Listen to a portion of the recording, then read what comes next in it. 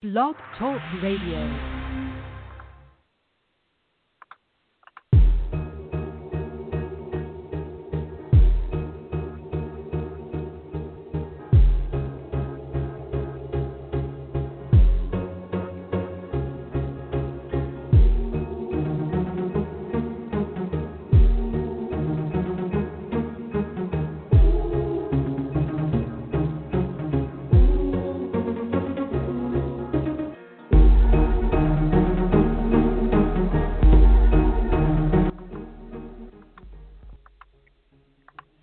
Good afternoon, everybody. Southern Sports Central rolling into your Tuesday evening on time at 6 o'clock. That means it's time for an all-new Southern Sports Central. I'm Rich Young alongside the coach, Eugene Benton, coming to you live from Summerville, South Carolina, here in the Factory Sports and Fitness Training Studios. Of course, you can find the guys and girls getting after it right now. And they're actually in the gym at 5913 Loftus Road over there in Hanahan, South Carolina. Give the guys and girls a shout at 843-573-7391. The red carpet will be rolled out early tonight at 6:12. We're going to hear from one of the coaches from Fort Dorchester, the offensive lineman, the guy with the big nasties in the trenches, will check in with us at 6:12. Joey Steele will hang out with us. And then at 6:30, we're heading to Charlotte, North Carolina with Reginald Walker Jr. will join us, and lots to cover with him. Boy, they are really hitting the headlines with about every sport we could imagine going to be talked about with him at 6:30. Then at 7 o'clock, Torrey Tyson. Of course, he is a scout in the major league aspect of life for baseball. So we're going to talk major leagues. We'll talk college. We'll talk Little League World Series. We're going to talk a lot of baseball for 30 minutes starting at 7 o'clock. And then at 8 o'clock, we go back to the offensive line, but this time with a former Gamecock, a former University of South Carolina big man, Jarrell King, will join us at 8 o'clock. Now, he's currently in the community here in Charleston and the surrounding areas, running camps, gyms, getting offensive linemen feet better, getting them faster, getting them ready for that game that's coming up hopefully around August, if you will. So that's the guest list that we have, and we've got a few minutes here, so I'll bring in Coach Benton. Coach, you saw the list come out just moments ago, and just putting it all together was as much fun as it's going to be to getting these guys on the air with us tonight. Yeah, what a star action-packed and star-studded lineup, man. I'm looking forward to it. Coach Joey Steele and I were actually in a forum yesterday talking about some things, and it was kind of interesting what came out. We were talking about how Academic Magnet, which is a countywide charter, can admit students from the 9th grade coming in no matter where they live in the county, and then how that related to the new rules handed down by the high school league. But, that guy, I kind of jokingly, but not really jokingly, tweeted out back to him and was like, come on the show and let's talk about which future NFL lineman you got over there at the fort, because, he keeps just turning them out. I don't know if he's feeding them something special or something in the order over there, or maybe it's the weight room and his skills teaching them, but, what a great job. Torrey's one of my closest friends. Looking forward to that one. Spending an hour with Torrey, it always seems to fly by. I know 40 minutes of him leading our men's study group at church seems to always fly by on Wednesdays. And then Jerry, what a great guy. He's a story from North Charleston. Went to North Charleston High. I know a lot of people think of big-name athletes from North Charleston. They seem to always go to 4D, but he's a North Charleston High School product. Did what he had to do, got to Carolina, had a great career up there in Columbia, and then I'm pretty sure, I believe last time I called him, he had spent some time in the CFL. But, he's a great guy and doing a lot of work giving back to kids in the area here, and really looking forward to have him come on. But, it's really cloudy. It's been a weird day, man, for it to be kind of mid-July. Mid-June to 70-something degrees. But had a great start to the morning, training kids from 3 different high schools, getting those kids ready for their high school season. But, ready to get this thing rolling. We'll kick it off, and I'll turn it back over to you, bud. All right. So, of course, Eugene has the Kicking Academy.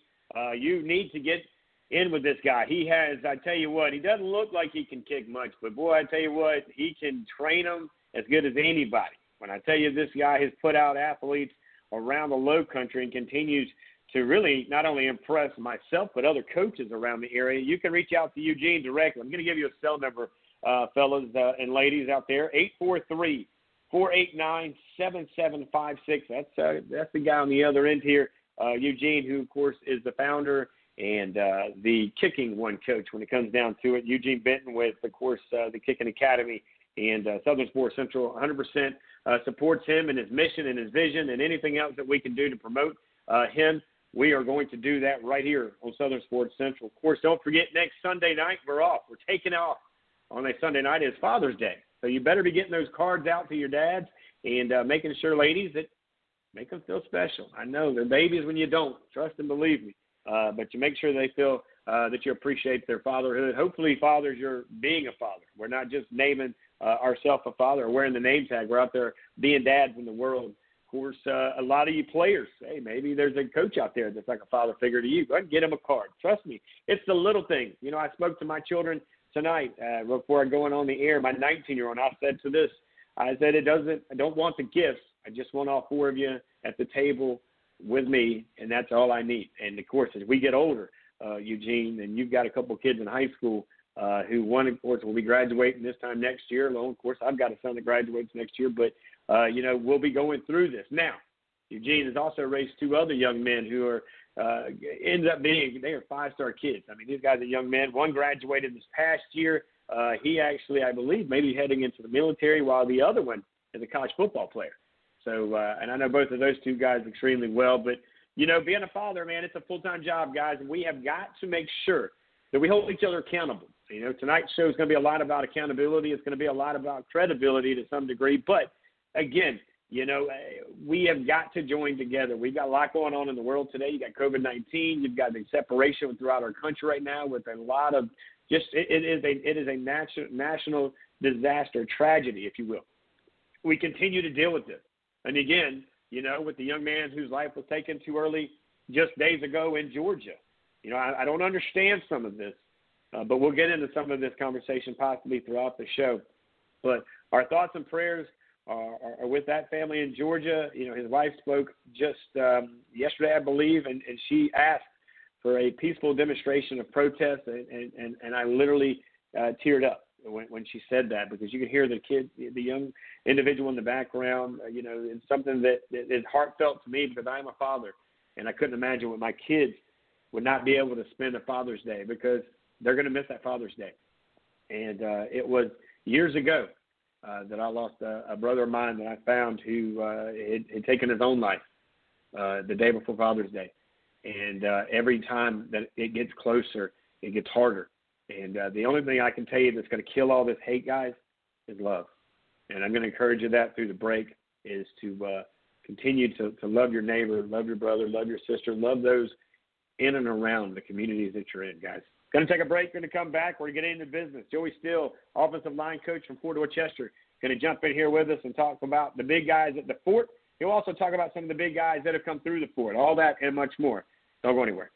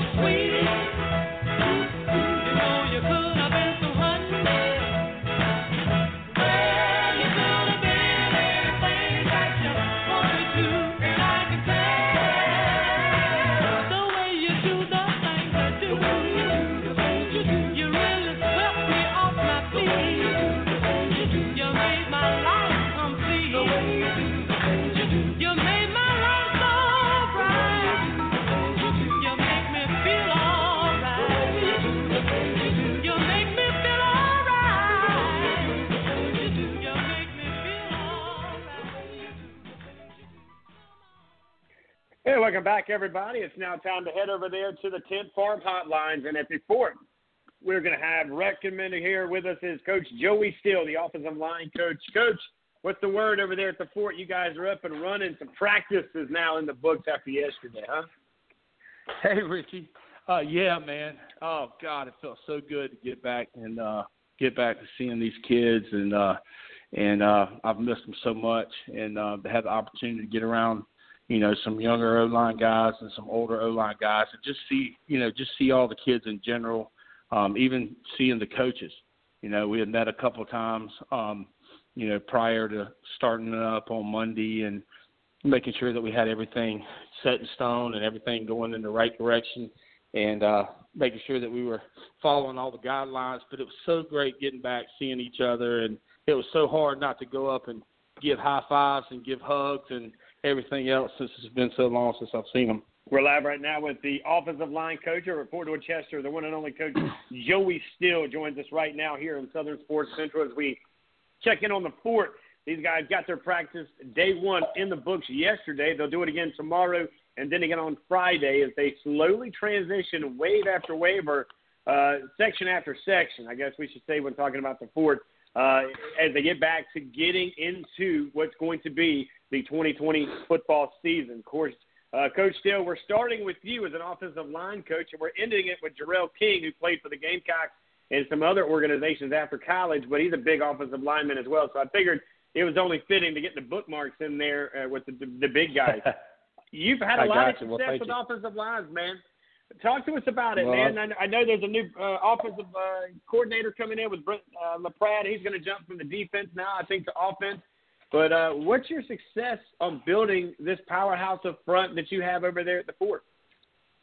Well, to be honest with you, Richie, I've been very fortunate to be around a lot of great coaches in my younger career. And, I played for Matt Ware in Barnwell. And, I said years and years and years, he's the best offensive line coach I've ever been around.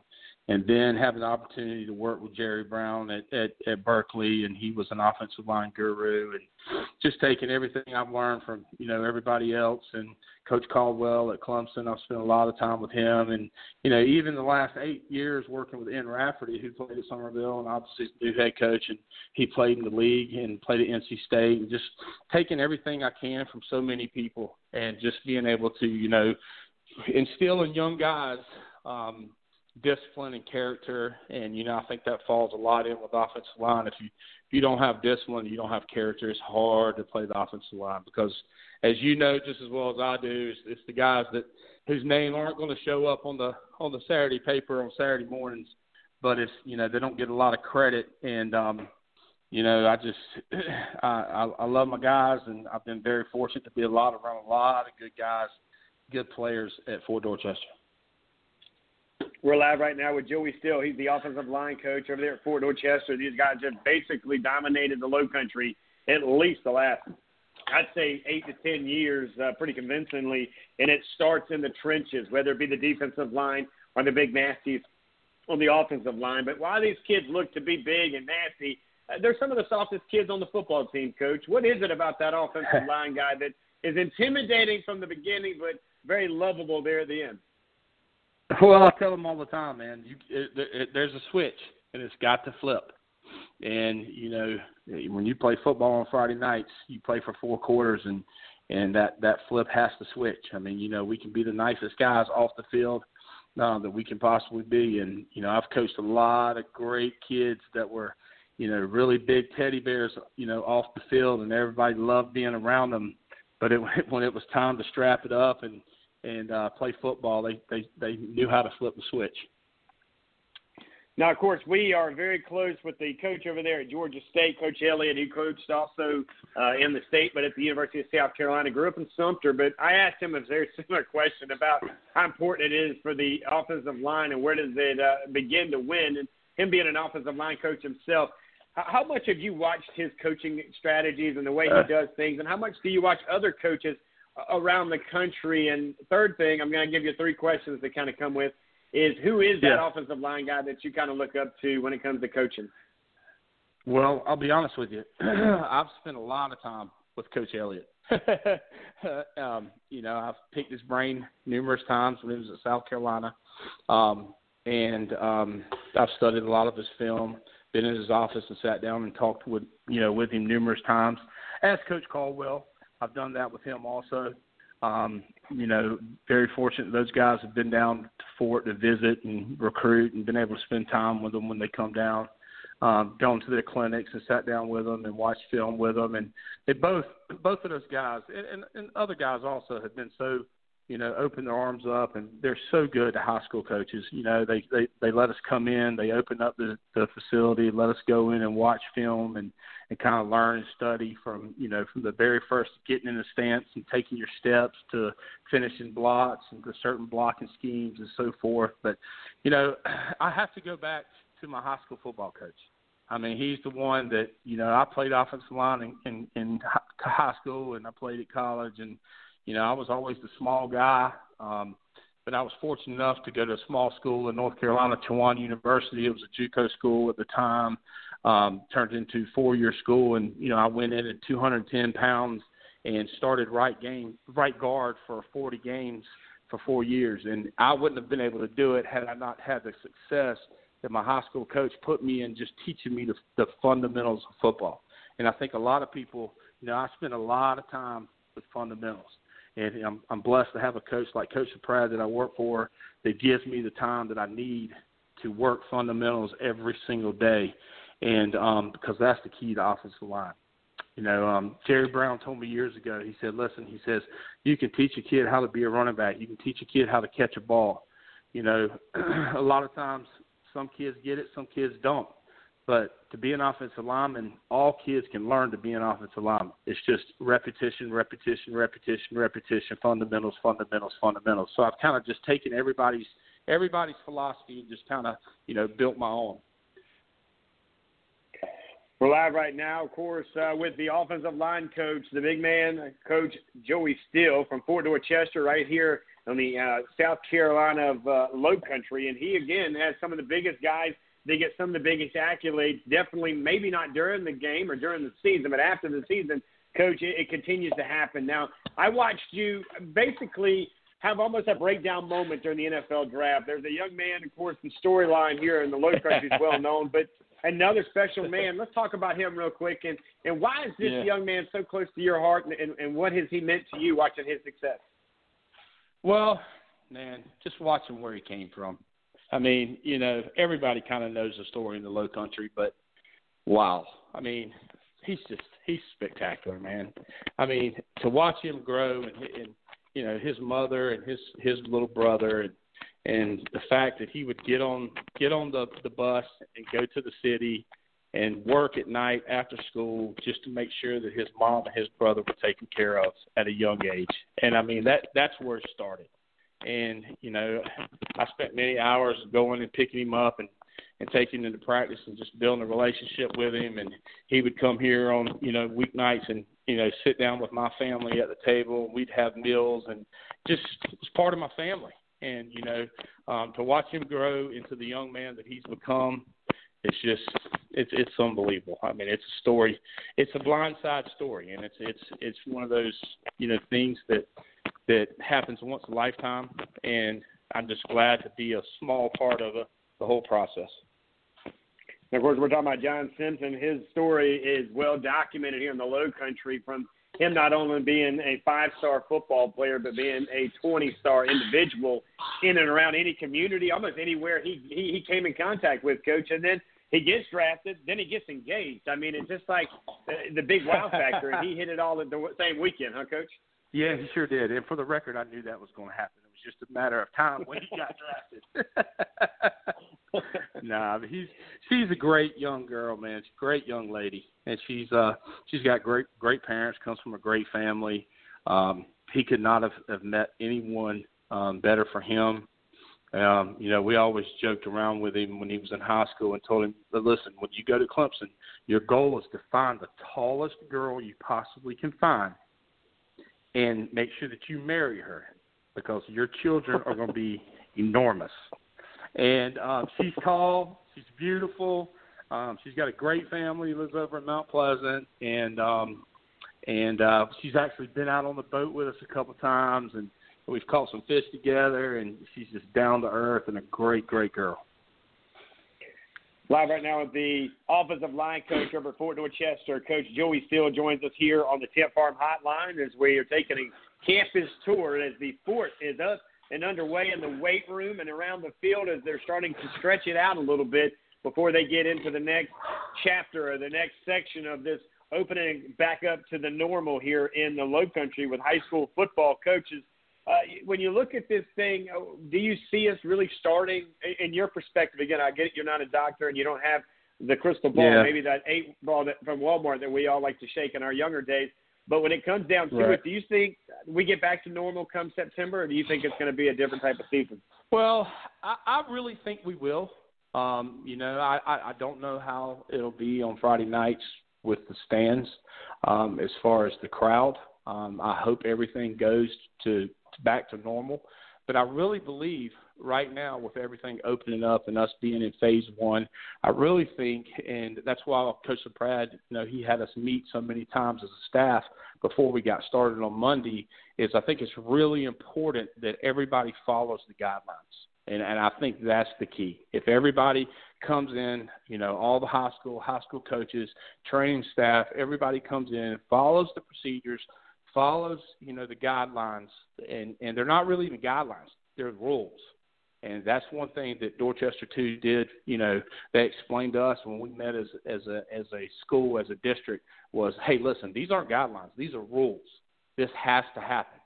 And, I think, Somerville, Ashton Ridge, everything I've heard, they've done a great job, on the first day. I feel like we did an outstanding job on the first day. And as long as high schools continue following these rules and do things the right way, I think we'll be okay. It'll take that one school that decides one day that, their coach isn't going to wear a mask or they're not going to keep their kids separated 6 feet. And I think it'll, mess everything up. But so far, so good. I'm going to turn it over to Eugene. I know he's got a couple of things he wants to catch up with you before we get you out of here, Coach. Eugene, go ahead and take it over a little bit, bud. So I know you saw my response on the other thread we were going on, but just wanted to talk to you about your team and, specifically there's some players you want to give some shout-outs to that, because we've been down for so long. And I know the kids I train, I was able to train one-on-one during the break and things like that. But, kind of seeing the high school team and I went over to drop some stuff off and saw some of the kids with Coach Cole over at Oceanside. But talk to us a little bit about what you got. How those guys after, was about 4 months off, so to speak, from your weight room and under your hands and under your arms. Talk to us a little bit about those guys and what they look like and some of the things you're with seeing that first day. I got you. Yeah, I'm going to be honest with you, Eugene. I was very impressed the way our kids came back Monday. I mean, obviously I saw some kids that hadn't really done much, over the break, but I saw some kids that really came back looking really, really good.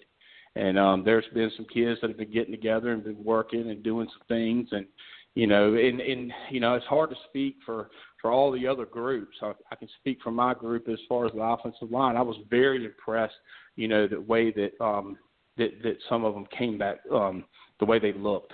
They definitely have been taking care of themselves, been doing things the right way, not just sitting on the couch all day. Now, there were some that, after the workout on Monday, they were struggling a little bit, of course, and I knew that we knew that was going to happen. And, of course, we as a coaching staff and Coach Floyd is our weight and strength coach, we knew that we weren't going to be able to come in the first week or two and be able to come in and just go hardcore. I mean, we knew that we were going to have to gradually bring these guys, back to where they were since March. I mean, a lot of these guys haven't touched a weight or done much at all since March. So we kind of had to plan accordingly for that. But overall, I was really impressed. I mean, we had a kid that wants to play offensive line. He wants to play center, and that's where his brother played for me a couple years ago. And his dad's actually on our JV staff.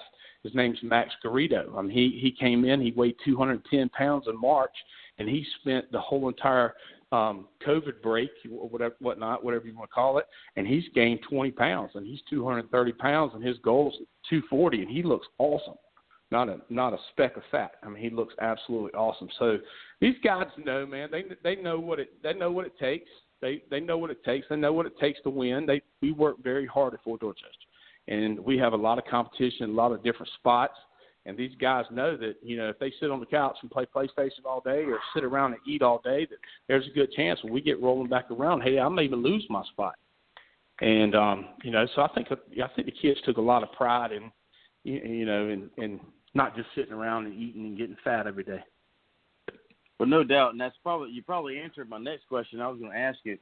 Following the college sports, especially with Carolina and Clemson, everybody's on the Gamecock Central boards and the Clemson boards and Tiger Illustrated, and everybody wants to see who that guy is the first day of practice. Maybe somebody they didn't know or a name that just jumped out. Is Garrido that guy for you, or is there someone else that you just kind of like? I mean, he could jump out and you're like, holy crap!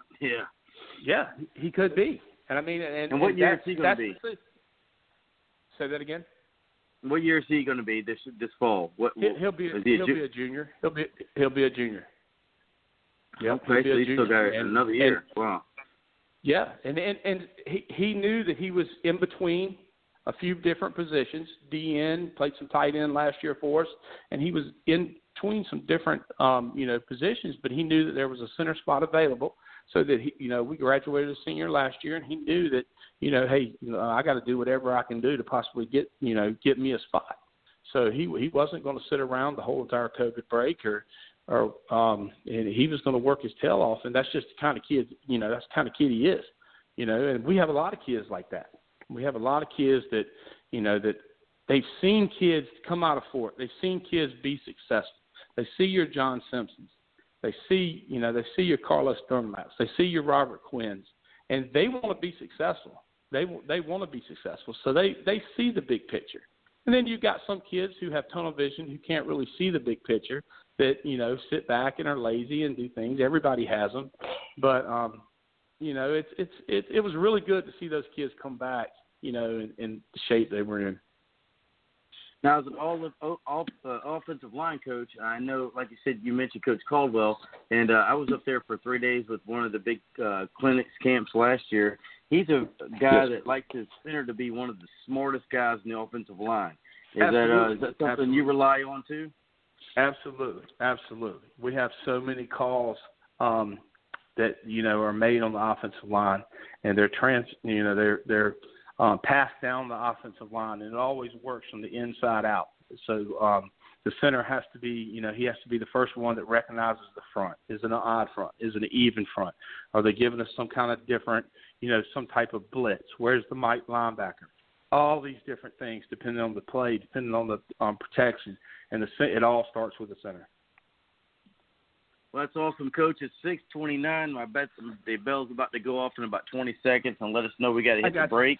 But I just want to thank you for your time, man. I'd love to come over there and see what you guys do sometime. I'm kind of I do a little bit of consulting, but I'm not on staff anymore, just kind of training kids and glad to get around. But I definitely love to come over there and see what you got, and definitely love to see what you line up for special teams and things like that. Absolutely. Anytime. Y'all are welcome anytime. All right, buddy. Coach, well, always, take care. Go ahead, Rich. I'll let you turn it over. My bad, guys. My bad. I do appreciate it, Coach.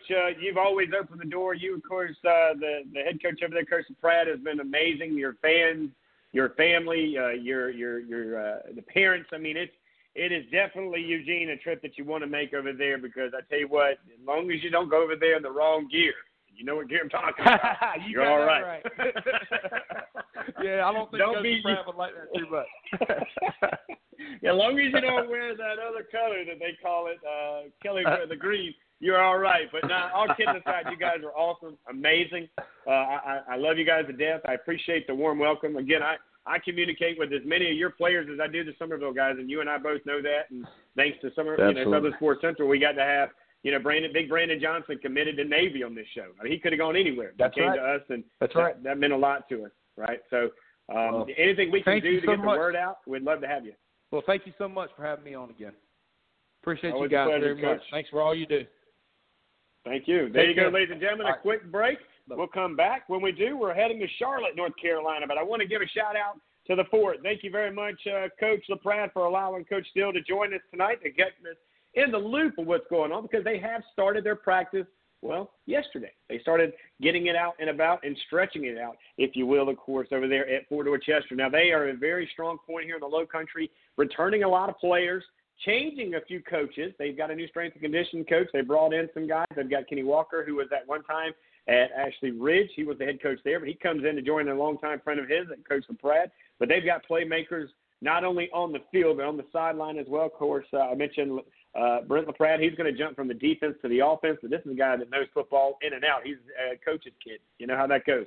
So we're excited to continue to grow that relationship right here on Southern Sports Central with those guys over there at the Fort. And it was only, 3 weeks ago when we had the entire staff, from the principal to the athletic director to a baseball coach, join us. We'll take a quick break. When we come back, hopefully we're going to get in to Charlotte, North Carolina, where we'll check in with the one and only, of course, that's Reginald Walker Jr. He's going to get us up to date on a lot of things that are happening in and around the world of sports. Guys, don't go anywhere.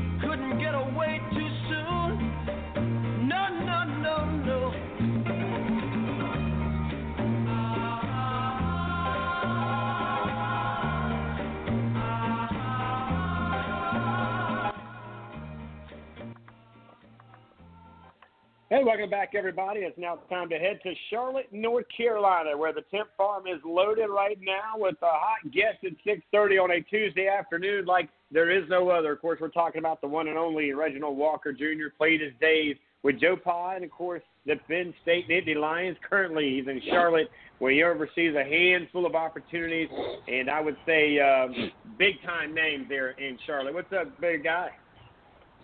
Not too much. How y'all doing this wonderful Tuesday? A little chilly in the QC. I don't know about down there along the coast, but it's a little chilly up here.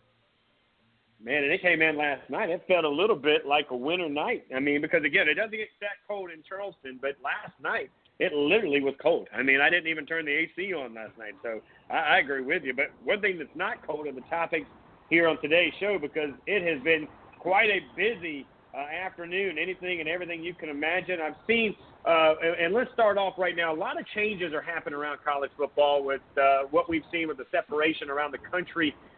They're asking for names off of buildings. You're seeing helmets change. Of course, we'll start in Clemson, where they're taking a name off the building there. Virginia, looks like they're going to redo their helmet.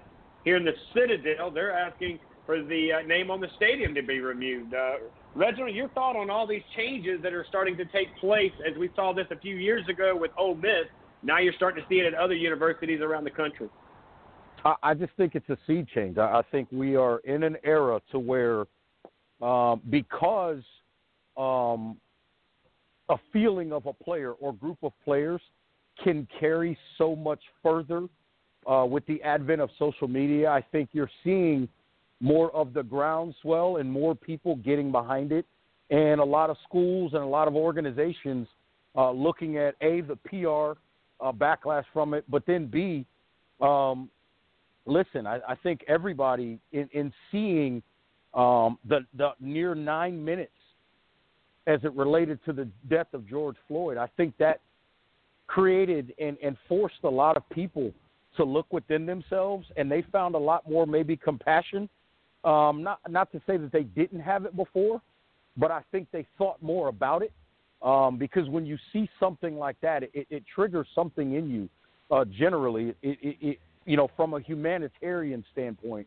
And so I think that's what a lot of this is you're seeing so many people that look so many different ways, right, getting behind these things because the opinions and the conversations and the feelings that are impacted, that people are feeling, that impact them to make a statement, you're seeing more and more people relate to those things. So I think that's the major piece of it that's creating such a movement of change right now. Well, of course, that's just one of many conversations happening around college football. Oklahoma State also in the news. Of course, this one coming out of something you saw a coach have on just over the weekend. Oklahoma State football coach apologized for the T-shirt after the star running back, Chuba Hubbard, called him out. Now, I want you to talk a bit about that. Of course, and I had no idea what the shirt meant. I really didn't. I was uneducated about it, so I didn't want to get in social media when you look at it there, Reginald. But when I started to look into it and then somebody sent me a video, I almost thought, was this a hoax? Is this real? Would this really be a news coverage? Almost kind of like a TMZ type of thing for CNN.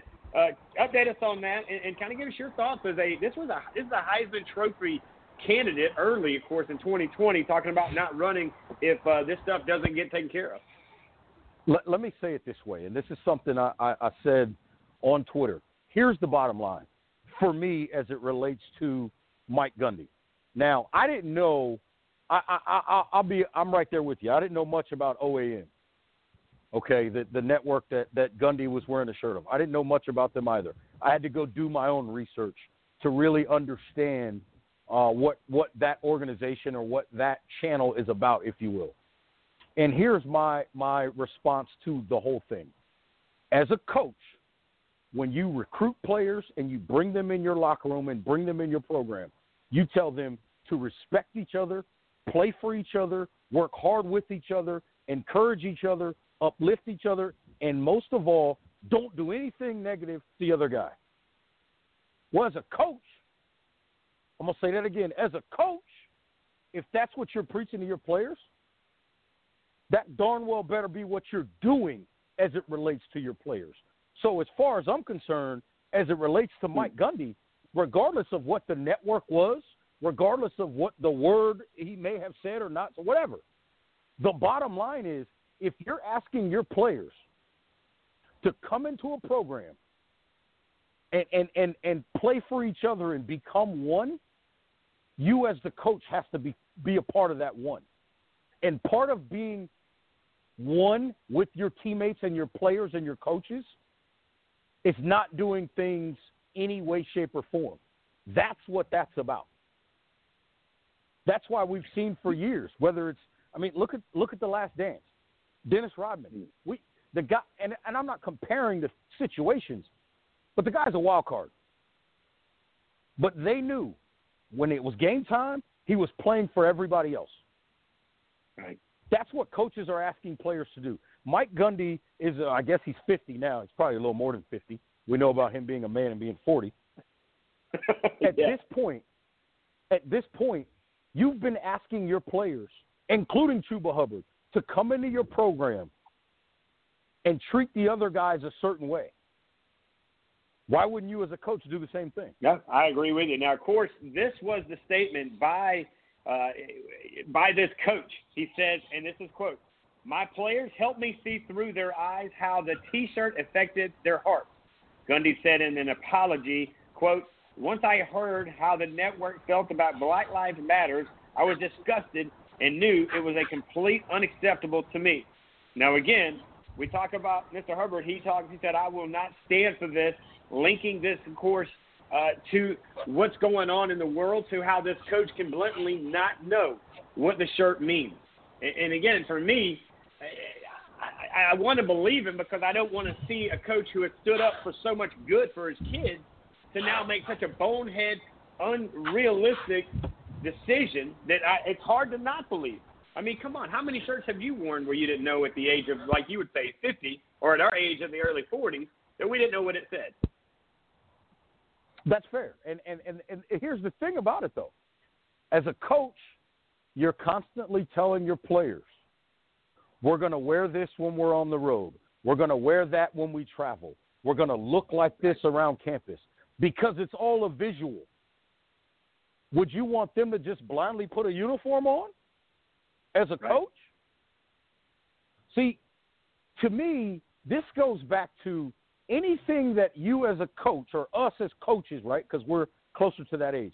If I'm a 50-year-old coach, I should be, in terms of life things, I should be smarter than my 19-year-old player. And if not, we may have a bigger issue going on here. Well, I can tell you this. When I look at it, Reginald, here is now the third coach that has now been into a situation. It started in Florida State and Tallahassee, right, where the coach evidently didn't do his homework, okay?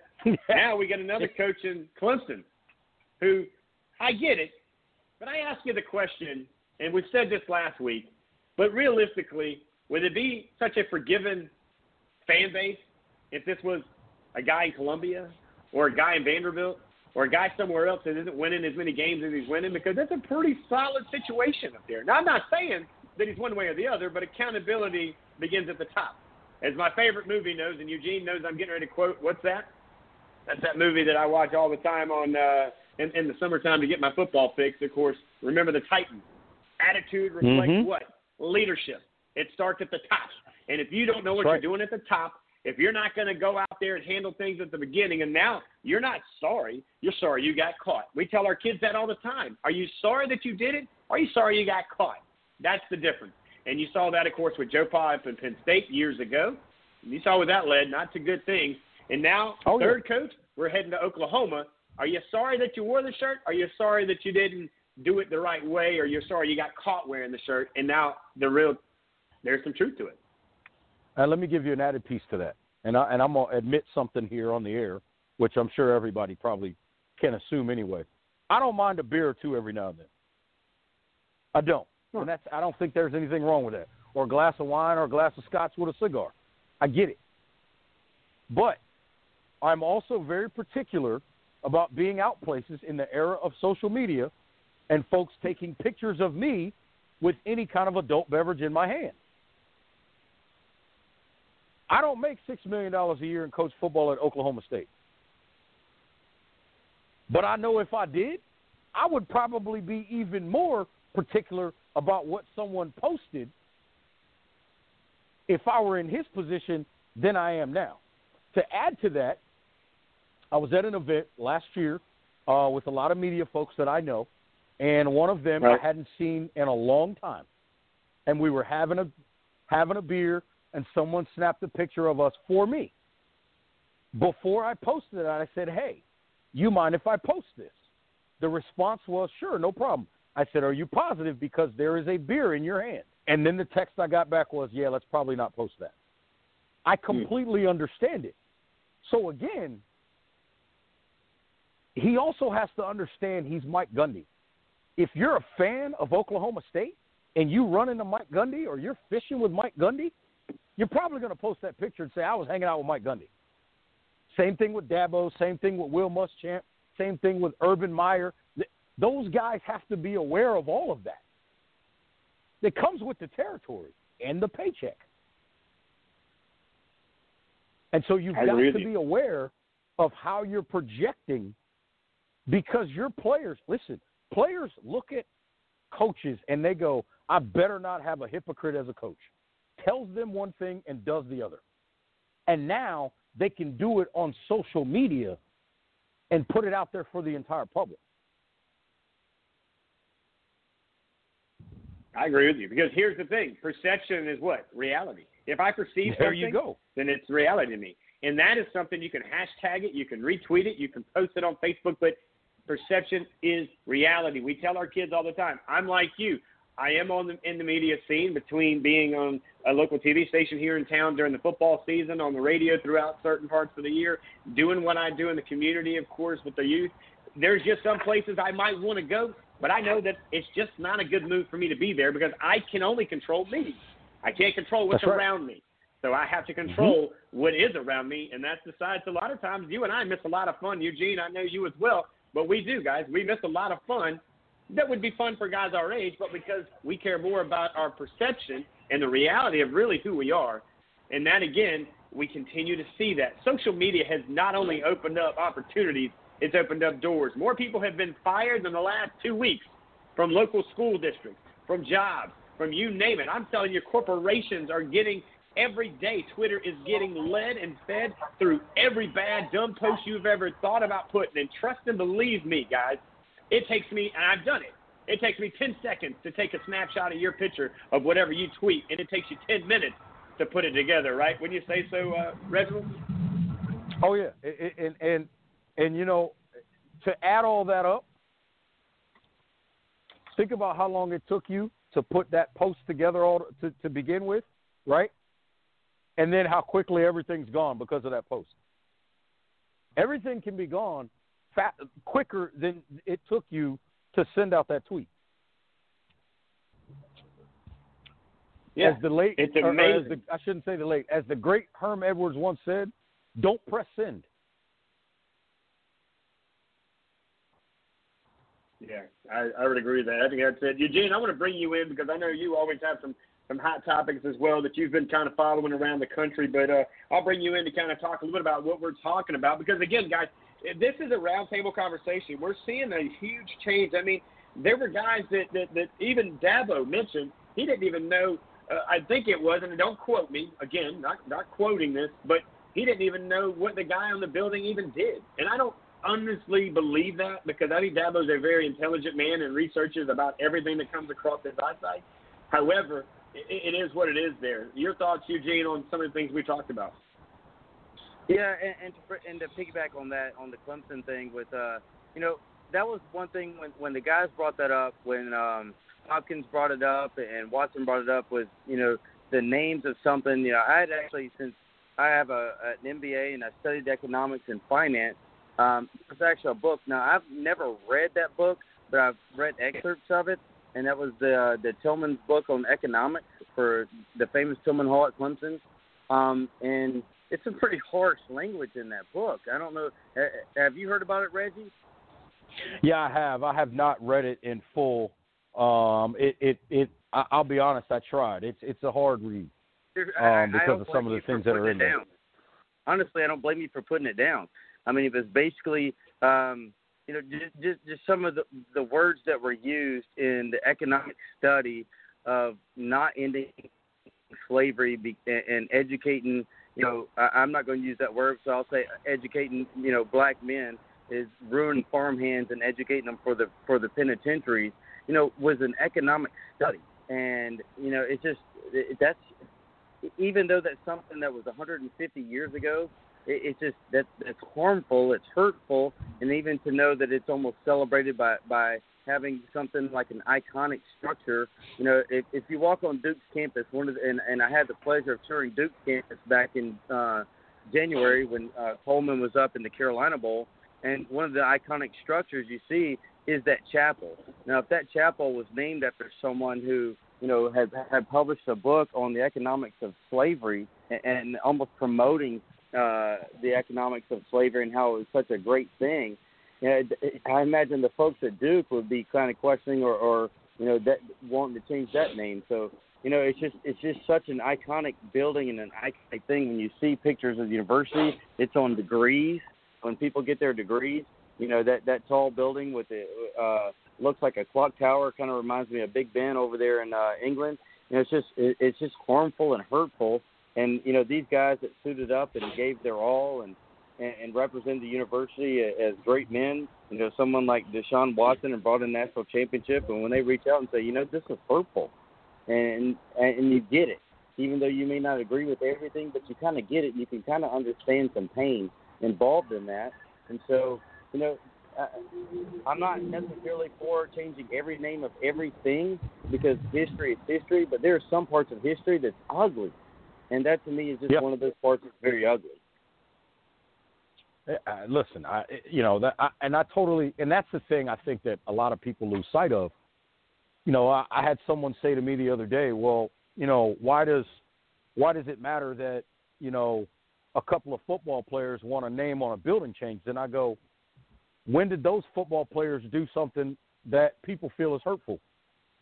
If you got examples, then I'll tell you they can't put their name on it either. But until we have those examples on the flip side, what are we talking about? We're talking about doing right by another human being, period. That's been my whole thing is we're talking about doing right by another human being. Yeah, I agree. That's the only thing I would ask people to do. A lot of these things are named after people who are, somewhat famous politicians or people who have been leaders or people who've made differences in the country and things like that at one point in time. And, there's some current people who are leaders who have buildings and things named after them. And you kind of start to question, even them, today. And it's kind of like, if we're changing names, you've got some pretty ugly stuff in your past too that's hurtful, and so do we really need to name buildings after people? Do we really need to? I mean, there are great people. Now, there are great people who positively influenced our country, who changed our country and altered the things. Sure, but it's kind of like going forward, you really need to go back and examine these things that are named after people and look forward to, the next time something's named is like, maybe we need to do a little investigation because heaven forbid, we get 5, 10, 20, 30 years down the road and it's like, whoa, we didn't even know that, and here we are, 30 years down the road and people are like, gosh, that's really harmful and hurts my feelings too. And do I want to go and sit in a classroom named after someone that, completely offends me, my family, my heritage, my everything about, what we're doing now? And it's just, I really think we need to take a look at that before we name stuff going forward, especially. While you're on, and I wanted to hit you up, I was thinking about this all week, and when having you on, I know you come on Tuesdays, kind of changing the subject a little bit, but you're up in North Carolina. Can you tell us a little bit about what's going on with the whole Duke thing and a player from South Carolina and a house that's been in the news and things like that? What are you hearing in Charlotte? Yeah, you're talking about Zion Williamson. And that whole thing. Right now, it seems like what's going to be interesting to find out is because I think the latest thing we saw was that basically everything's kind of in a little bit of a holding pattern, as oftentimes we see in the legal system. But part of the discussion right now is basically North Carolina's laws on eligibility and South Carolina. There's a little bit of differences. Now, Eugene, you would know better than me. I'm not the legal guy here. But there are some differences in terms of what makes you eligible. And essentially, the way I understand it, the former marketing agent or whatever the role was is essentially trying to prove that Zion was ineligible, which means the contract that they signed made it binding because it was never signed with an amateur athlete, essentially. So there's some back and forth on that. And basically, until they can prove that he took something or they got a house based on that, which, by the way, there are athletes all the time that their families move to certain cities. Now, I don't know what all their financial ramifications are at the time, but things happen, right? It's amazing how those things can work. As it stands right now, the way I look at it, it's frustrating because, Zion was just a kid trying to do what he thought was best for himself at 17, 18 years old. On the flip side of that, if Duke gets caught up in this, to have been what some people are saying maybe complicit in getting Zion some additional benefits, including the house that his parents lived in, some cars I think are in the conversation as well, then we've got a bigger story, and how could that impact the Duke basketball program moving forward, if there are any sanctions, etc.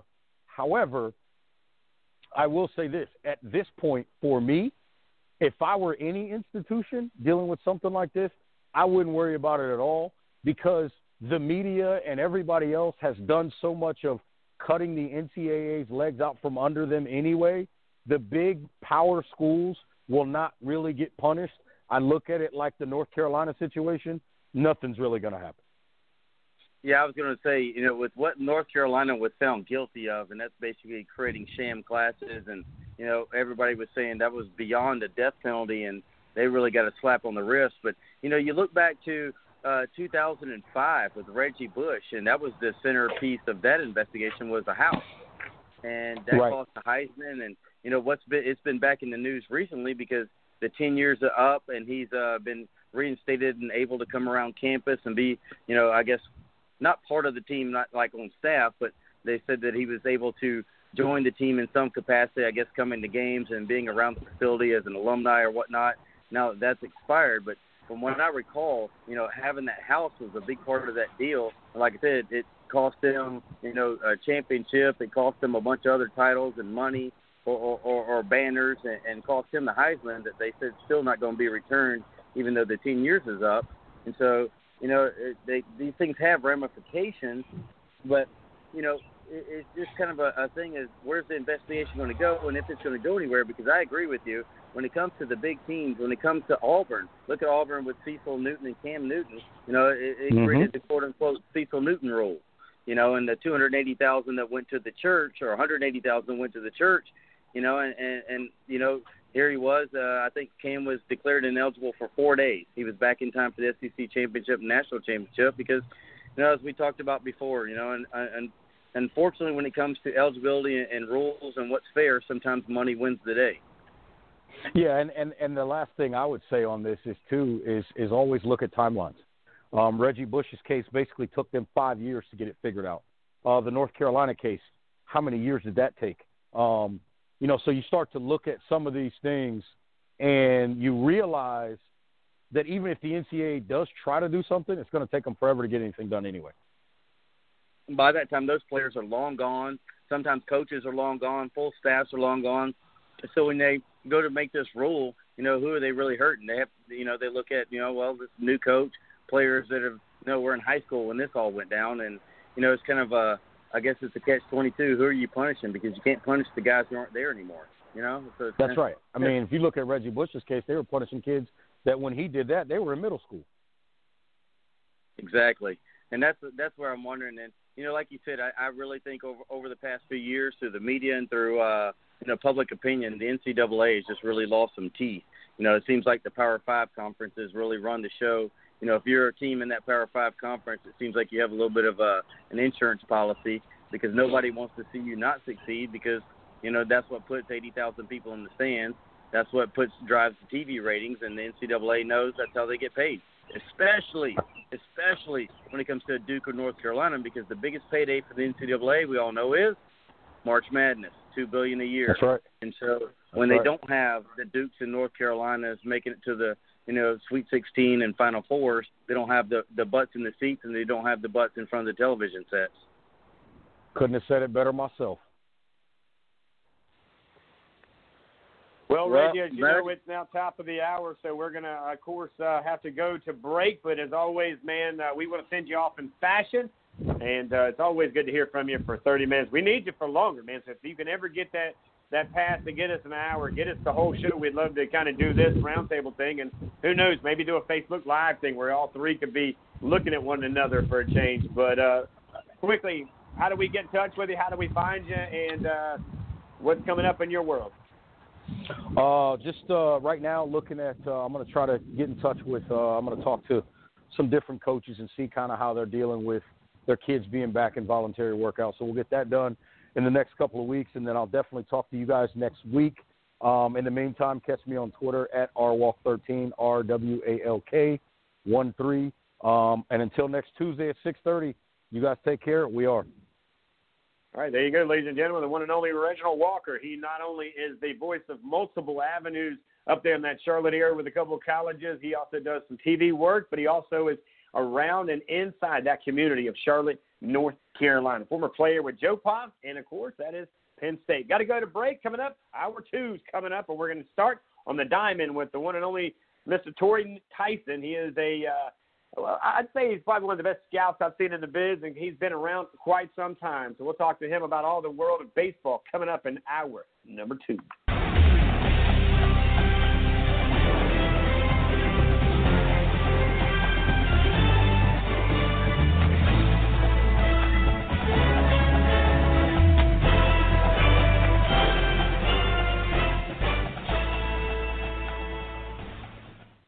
And welcome back, everybody. Hour 1 is done. We want to thank Coach Joey Still, the offensive line coach from Fort Dorchester. That's at high school down here in South Carolina. Of course, Reginald Walker Jr., he's the voice of a few colleges around that Charlotte area, but he's also a face that you will see on TV, of course, behind the scenes as well. But in the community, as he's a huge contributor to Southern Sports Central. Reginald Walker Jr. played for Joe Pa and the Nittany Lions. Here we go now and rolling into hour number 2, of course, brought to you by our friends over at Gurns Pharmacy, located at 140 South Main Street. That's downtown Summerville at 843-873-2531. That's how you can give them a shout to call in your prescription or see if they have what you need. Or you can find them on the web at GurnsPharmacy.com. So without further ado, we go back to the hotlines where we'll check in with an MLB scout of his own hanging out over in Mount Pleasant, I believe, tonight, Mr. Torrey Tyson. What's up, Mr. Tyson? How's it going, guys? Good, man. Good. Good to get you in here. Tell the missus we appreciate the hall pass and get you some time with us. Of course, it's always good to talk baseball with a fellow baseball guy myself. And, again, unfortunately, we're not talking strikes and balls. We're talking strikeouts because it seems like Major League's still struggling to get on the same page with the players. Give us an update, man, on what you're reading. And, of course, you're tied into one of the best agents in the business, man. What's going on through y'all's office when it comes to a hopeful 2020 baseball season?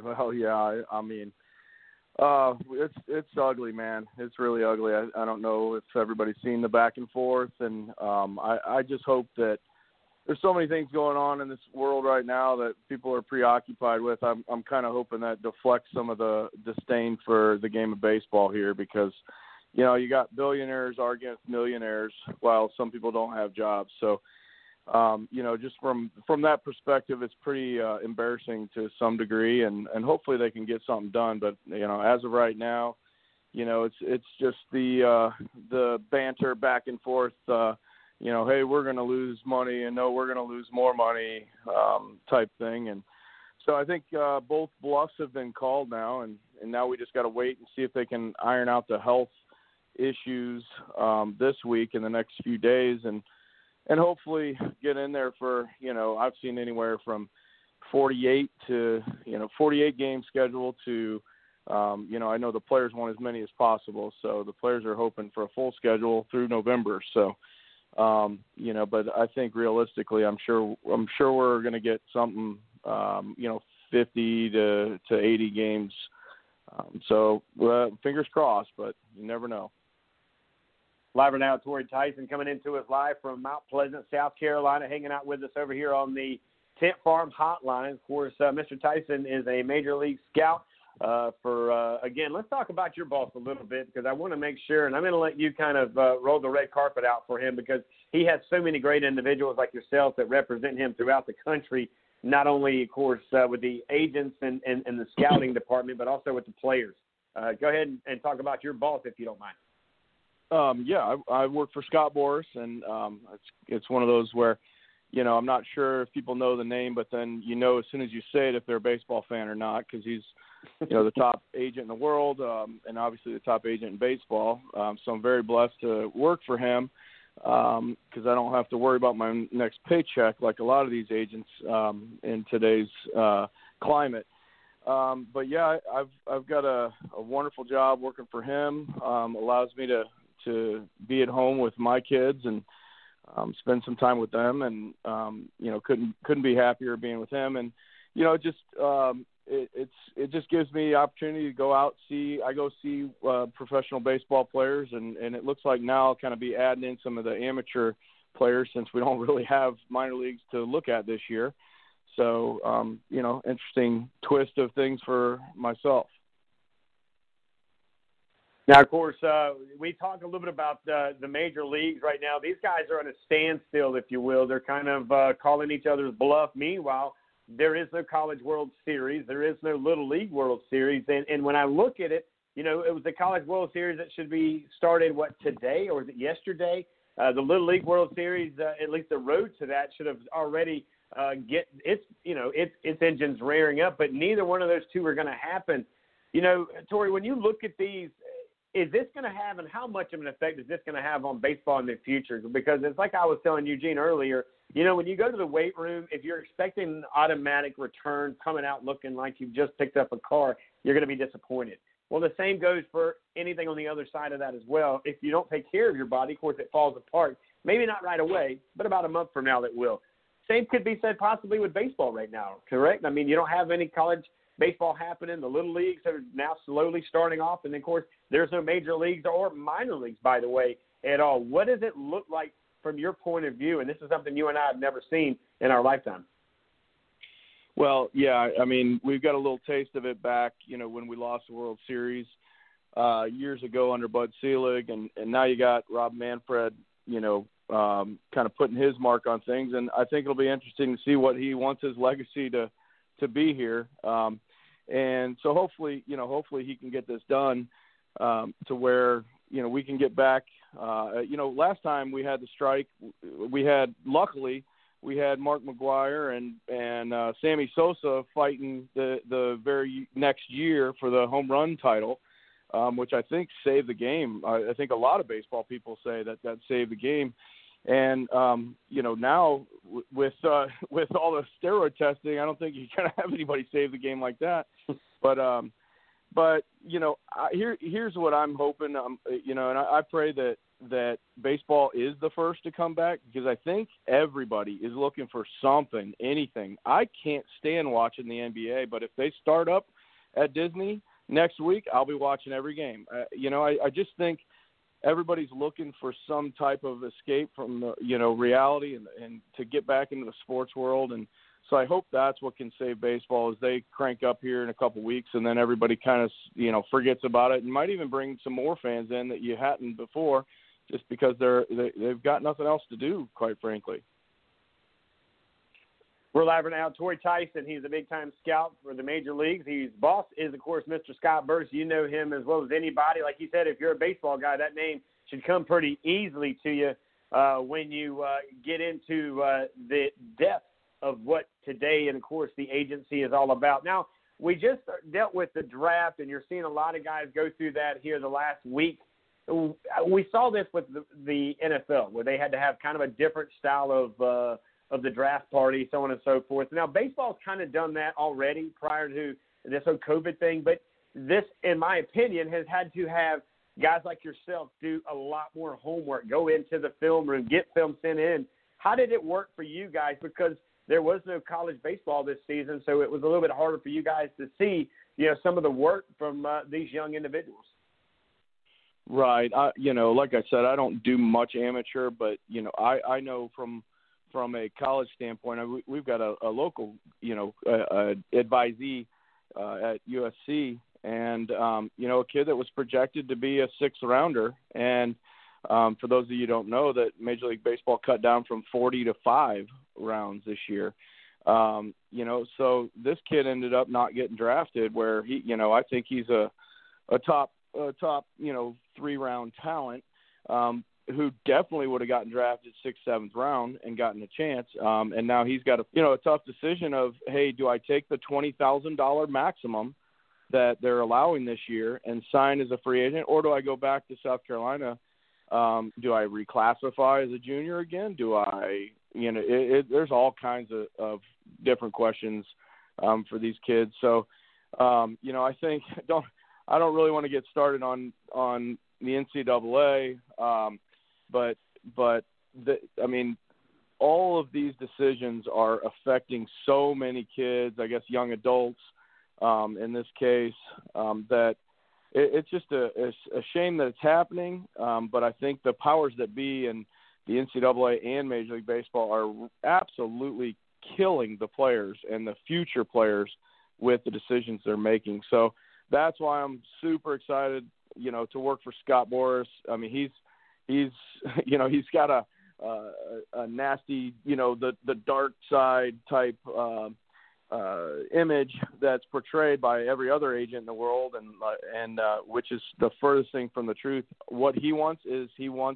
what's best for the players, not just his players, all players. And I wish that we had people run in Major League Baseball or the NCAA that, or to be quite honest, all these governments that are making these calls about the Little League World Series and Little League travel balls and, South Carolina high school, league. And, it just makes me sick that these people cannot put the kids' best interest first. It's always about something, money, monetary or what agenda they have to push. And you got me going. So anyway, yes, very, very disappointing. And I do think it will affect, players, not just this year. It's going to be a couple years that this is affecting everything at every level. Now, let's put in mind, of course, Mr. Tyson, why he does work for the biggest man in the business when it comes to the agencies of the MLB, Mr. Boras. He's also played the game. He's coached the game. He's coached, if I'm not mistaken, in a minor league situation and in a major league situation. So he's got his feet, his hands dirty. He's been there. He's seen that. And what just melted all of our hearts when he mentioned the kids, because that's what it's all about. When you talk about that, though, because when I think of Scott Boras, let's be honest, I think of that movie with The Rock in it. Comes on, I believe, late in the evenings on Sunday, called Ballers. And I can only imagine that him and an athlete, you guys are flying around town doing some of the crazy cool things, but it's nothing like that. Or is it like that? What's the life of a Scott Boras and of course, in yourself on a day-to-day operation? Right. Well, I think we talked about this a little last time, and that Ballers is a very accurate representation of a lot of agents. And, like I said before, I'm very blessed to have one that only cares about his image and his brand. So he's not doing all the fun stuff. We're not traveling around doing anything we shouldn't be doing. He is 100% business 100% of the time. And but yes, I'd say Ballers is definitely an accurate portrayal. And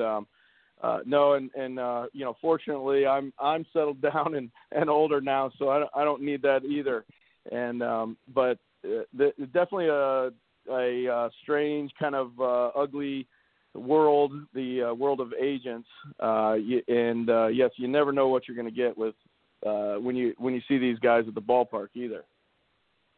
Let me ask you this. We talk agents a lot here on the show when we have you on, and we are so proud to have you, not only for what you represent with the Major League Baseball and, of course, representing Mr. Boras and his entire crew, but also what you do here in our community, not just Somerville, Mount Pleasant, everything in between around the state with an organization we're going to talk about in a minute.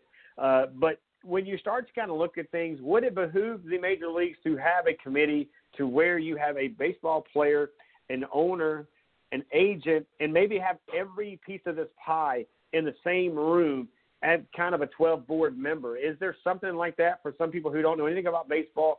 And do you think that maybe that would help get these things moved a little bit faster if you had different pieces of the pie all in the room at the same time? Well, yeah, of course. I think that's a pie in the sky look at things. That would be great.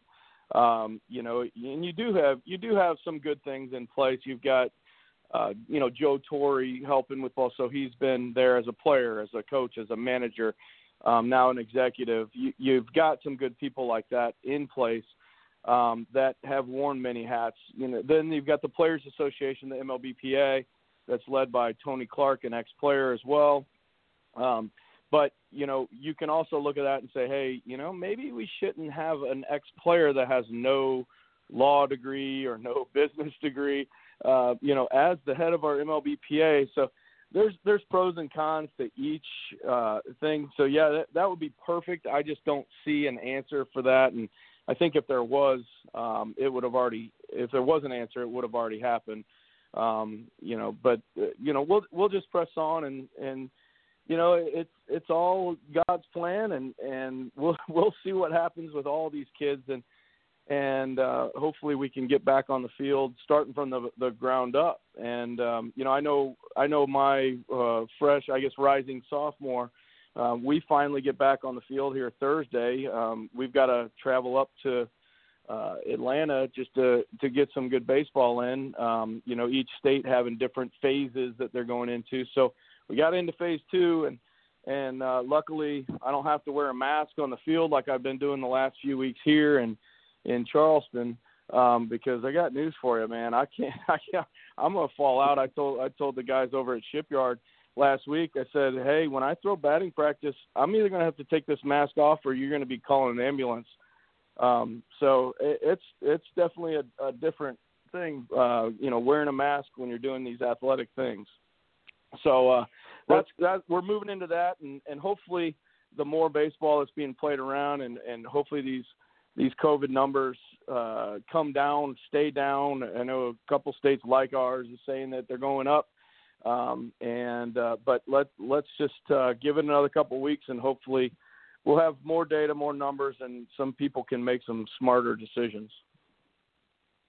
Live right now with Mr. Torrey Tyson. He is, of course, representing Scott Boras and the entire big-name ballers, if you will. Not to be familiar, I guess, put in with the ballers that you would see on TV. However, big guys do big things, but they also come with big expectations, and those are the type of athletes they continue to put around them. If you look at their list, man, and an impressive number of individuals, but not only on the field, but they have to be just as impressive off the field, and I think that shows the character of that entire organization that he works for. Now, you mentioned travel ball, and I kind of go, some days I like it, some days I don't. Of course, right now, because there was no high school season and they're just now getting the wheels turning at local parks around us here in the Low Country, I kind of like the travel ball thing a little bit because there is that competition that's going to be a lot better than, unfortunately, some of the local level stuff, like you mentioned, going to Atlanta.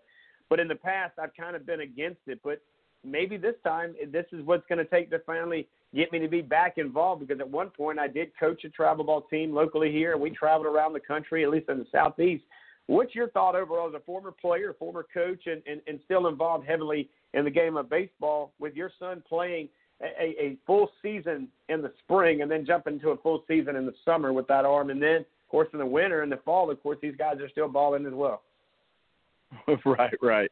Well, I think everybody's got their opinions on this, and my wife always says you only know what you know, and that's kind of where I am. I've been through the history as a player, and I've torn the shoulder, I've torn the knee, the elbow, so I only know what I know, and there's definitely a need for seasons here.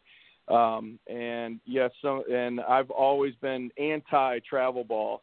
I think it's insane in all these sports. I wanted all my kids to go through different sports, 3-4 different sports, and I think I'm 100% sure this is not debatable, that you are a better athlete when you play multiple sports and you have different seasons. I think it's a shame that we've got year-round travel ball guys for each sport. I mean, the kids on our team that play basketball play the entire year round. And now with my son playing football, he got about a 2-month break. So we're playing football 10 months of the year. So it seems like every coach thinks their sport is the most important sport. I've always encouraged our guys, play other sports. Hey, it's football season. Tell your, baseball coach to shut it. Same thing. If we give these kids seasons, they become better, well-rounded athletes. And once we get to when it actually matters, which is 16, 17, 18 years old, they will know what they're actually capable of. So I hope that things change, and it's tougher and tougher.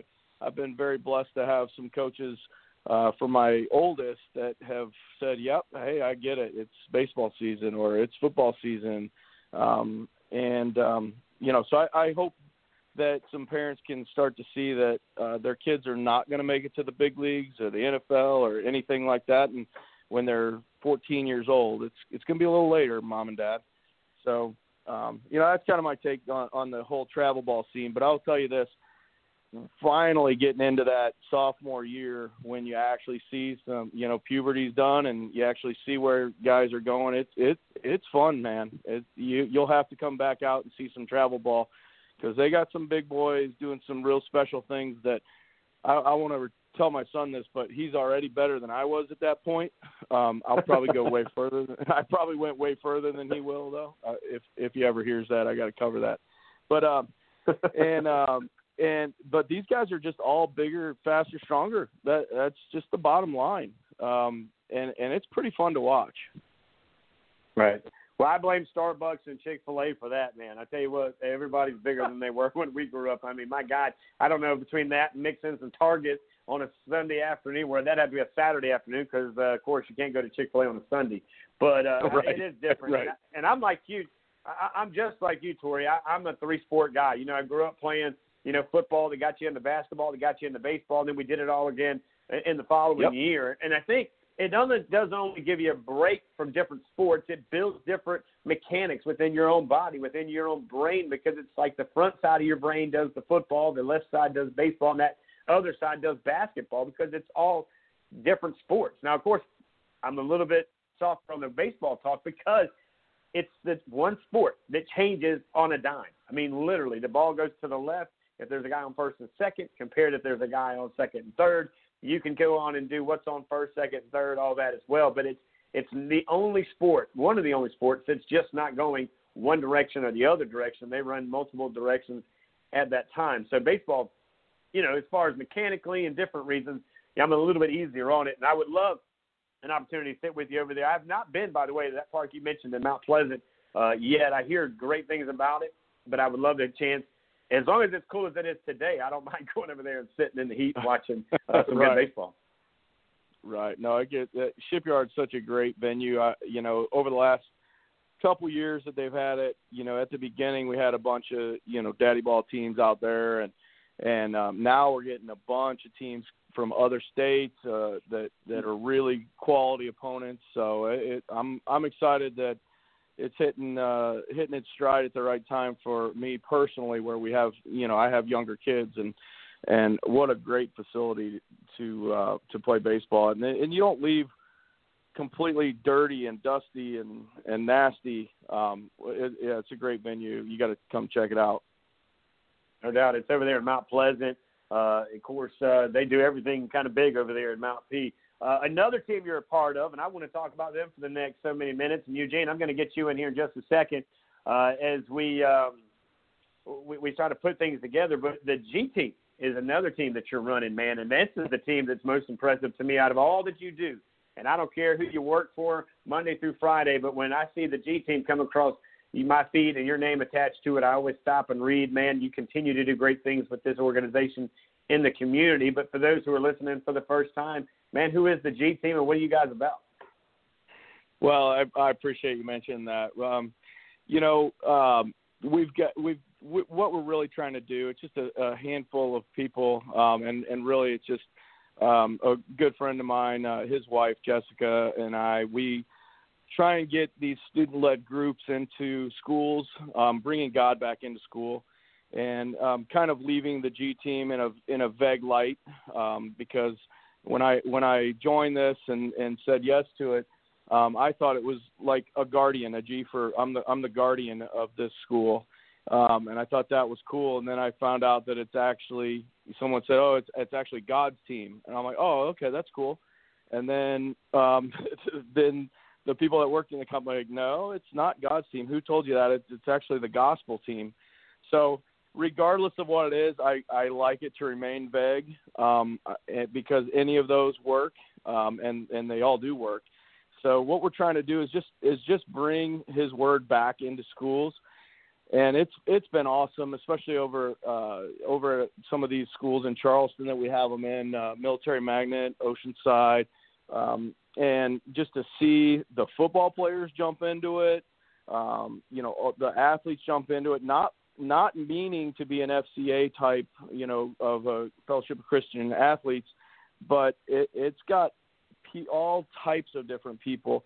coming into it. And, so hopefully we can just legally get the word back into schools that's been driven out over the years, by all kinds of different groups, do some good for these kids. Eugene, I'm going to bring you in real quick. I'm not sure if you're able to pick in here or not, but and I know you probably had a few things. I know he mentioned to me that I believe your son, by the way, the same one that you mentioned just minutes ago, made actually the varsity team before the season was kind of shortened a little bit there, Tori.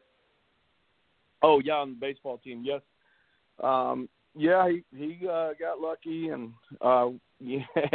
made the varsity team over there at Oceanside as a freshman. And, unfortunately, we just had a bunch of preseason games and got cut short. But I'm really excited about the program over there and really just, he's usually been one of the better players on his team. So it was kind of nice to have him take a back seat to some older kids that were better than him and see, hey, I gotta work a little harder. And he did just that and really took advantage of the COVID break, and as well did all of my sons, and just added some muscle and some speed to everything they do. And and quite a few players on our travel baseball team did that as well. So I'm really looking forward to getting out there and getting going, and we're going to have a shortened season as well because, of course, football cranks right back up, and I got to be a man of my word, and I got to say, hey, I don't care that baseball was shortened this year. It's football season. And no doubt, Tori, this is Eugene.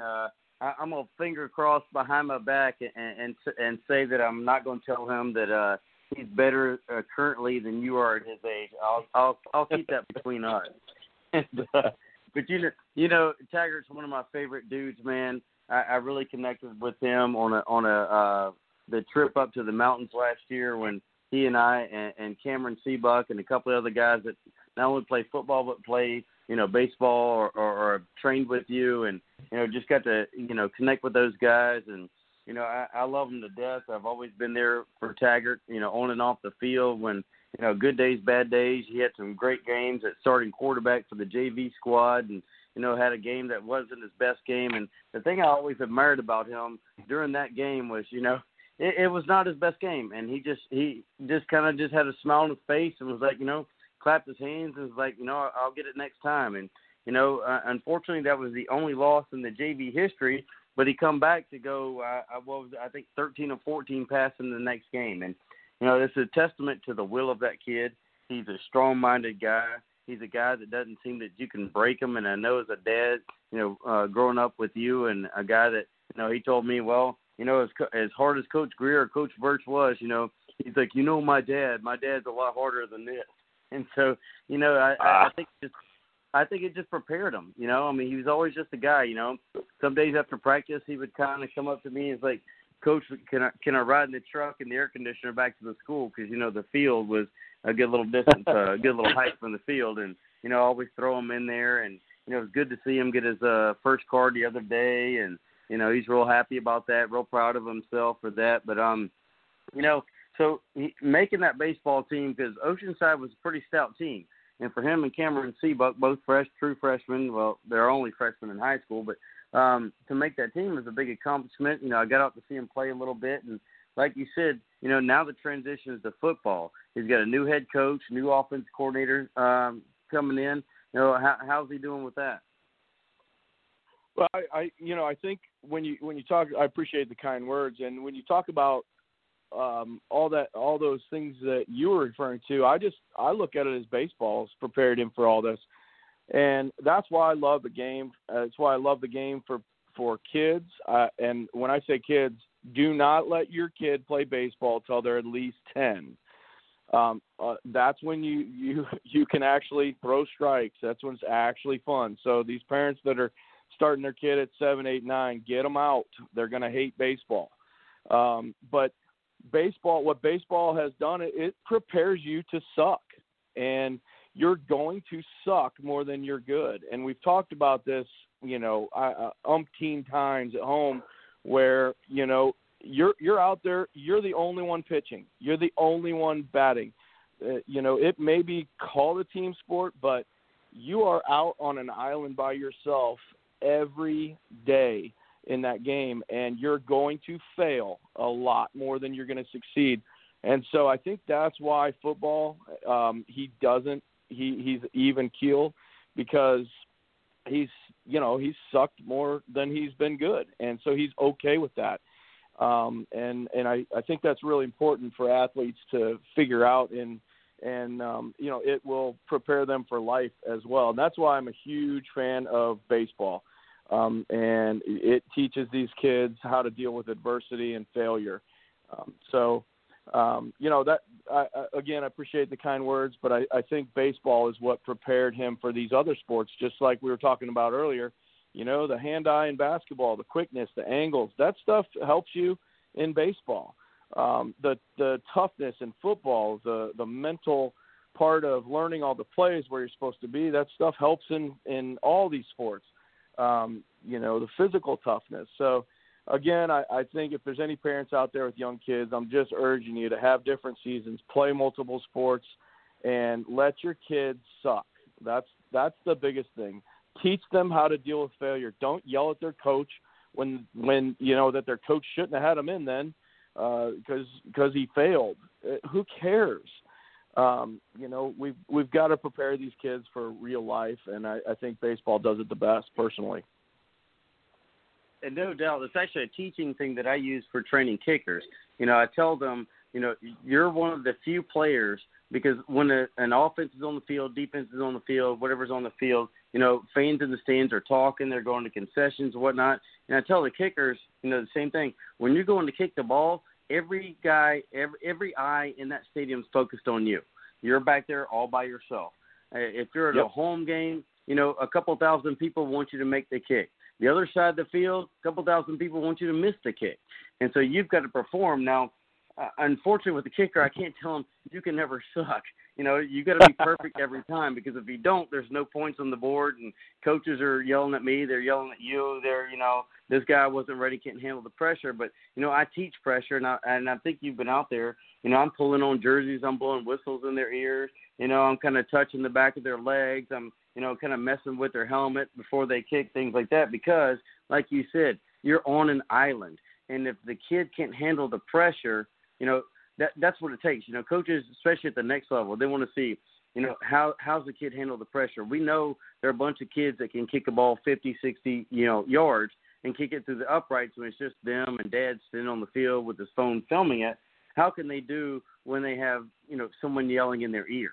And so you've seen the videos where, at Oceanside, where we had the whole team standing around in the battle to win the job to be the starting kicker, where you got, because I always teach, if you can kick the ball through the uprights and over that bar with 105 dudes screaming, 10 feet away from you, you should be able to do it with a couple thousand people 100 feet away from you.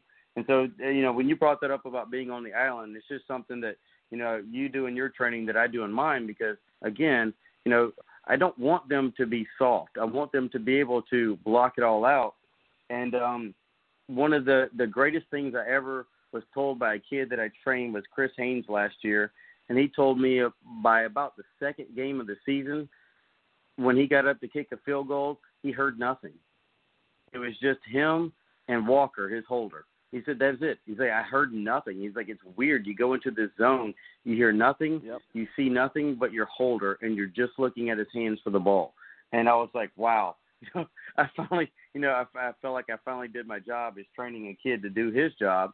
And so when you said that, you put the kids on the island and let them battle through it, Chris didn't have the greatest year as a junior. He'd never done it before. Comes back last year, scores 96 points. Ties the record for second most accurate in South Carolina history. And it's kind of like a kid that, he ended up at the end of the day had a chance to go play college football or soccer. He took the money to go play soccer, and I was like, whatever you want to do, buddy. But, it's the same thing where it was soccer and football. And then the soccer coach, Andre, comes up to me and said, the greatest thing he ever did was play football, because that taught him toughness on the soccer field. And that kind of piggies back on something that you just said, how one sport bleeds in the other, because it teaches different mechanics, different toughness levels, or different mentalities. There you have it. If I'm you, I'm looking for baseball players that played soccer and I'd steal them off the field and make them kickers because the baseball players are used to failing. They're ready. It doesn't matter if people are screaming or yelling. Whenever I play golf, people are like, "Oh, sorry, I made a noise." I'm like, "I didn't hear that. It doesn't matter." Like I'm a baseball player, not a golfer. So yeah, I'm with you on that, man. Yeah, no doubt. I tried to pooch Cooper Gaskins from the baseball team to come out and punt because his dad was actually a high school and punted a little bit in college. The pastor over there at Life Park. And his dad was all into it. He just had so many commitments for baseball last summer, as well as some church commitments. But and I guess fortunately, looking back, it was the best decision for him because he ended up having such a shortened or really no senior season and was able to sign with Limestone. So congrats to Cooper, and he was on our show. But and that was the thing is that he's an athletic kid who had great legs and very flexible. You've seen him cover the outfield. You've seen him pitch. I mean, he was just a kid that didn't matter, what he was asked to do. He was a kid to step on the field. And I was like, man, punting is not an easy job because when you step on the field, the offensive coordinator and head coach is already ticked off because they didn't score, and everybody's looking at you, and you got to get it down the field, hopefully where that guy can't catch it, and you got to get down there and make a tackle if they don't. So, yeah, he was a guy that worked out and did well, but baseball kind of took the thing, and fortunately for him, he's able to sign and move on to the next level. But it's kind of the same thing, man. When everybody's like, "Oh, you get all these soccer kids." Well, they don't have to be a soccer kid to come kick footballs. They can train that. Just the soccer kids just already have that mentality of being able to contort their body, control their leg speed, and things like that. But it's great because it's a fall sport, spring sport, and and we always make exceptions and things for those guys to do their football training, and because a lot of them have their club soccer teams and things like that. And I will say that Coach Call's been very, and Coach Greer were both very agreeable to that and let those kids go do both sports. But it's not easy, and I know for your son being a quarterback and also being baseball, it's kind of tough because the quarterback is the feature point of any team. It's the face of the team. It's the guy that's supposed to know everything, supposed to be the leader, and they're always pulled in 100 different directions. And as a dad, I bet you feel like, you're his agent right now. You're his manager of time and where he needs to be and training and everything else. So I guess, we'll ask about that. What's it like being an agent, so to speak, and dad at the same time, of a multi-sport athlete? Well, man, it's tough.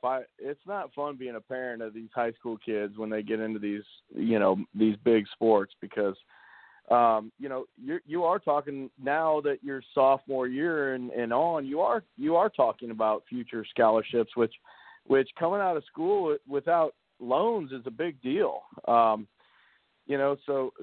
I go from always preaching, hey, it doesn't matter, they're 10, it doesn't matter, they're 11, it doesn't matter, they're 12. And now you get into, okay, it matters. You gotta talk to coaches and make sure. And I've been very upfront with the coaches and have not had any real pushback. We had some middle school coaches that pushed back, and luckily I said, doesn't matter, go ahead. I don't care if he doesn't play basketball. We've been very blessed that these coaches down here in Charleston understand that and are able to work with that. And honestly, as a dad, coming from me, because I've been there, done that.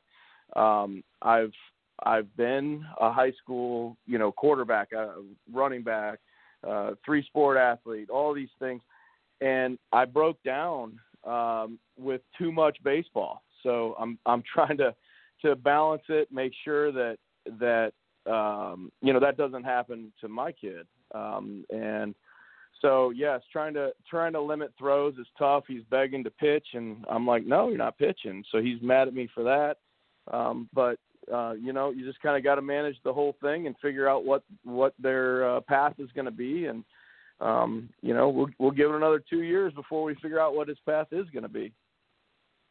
No doubt. I'm going to turn you back over to Richie, but one final question from me.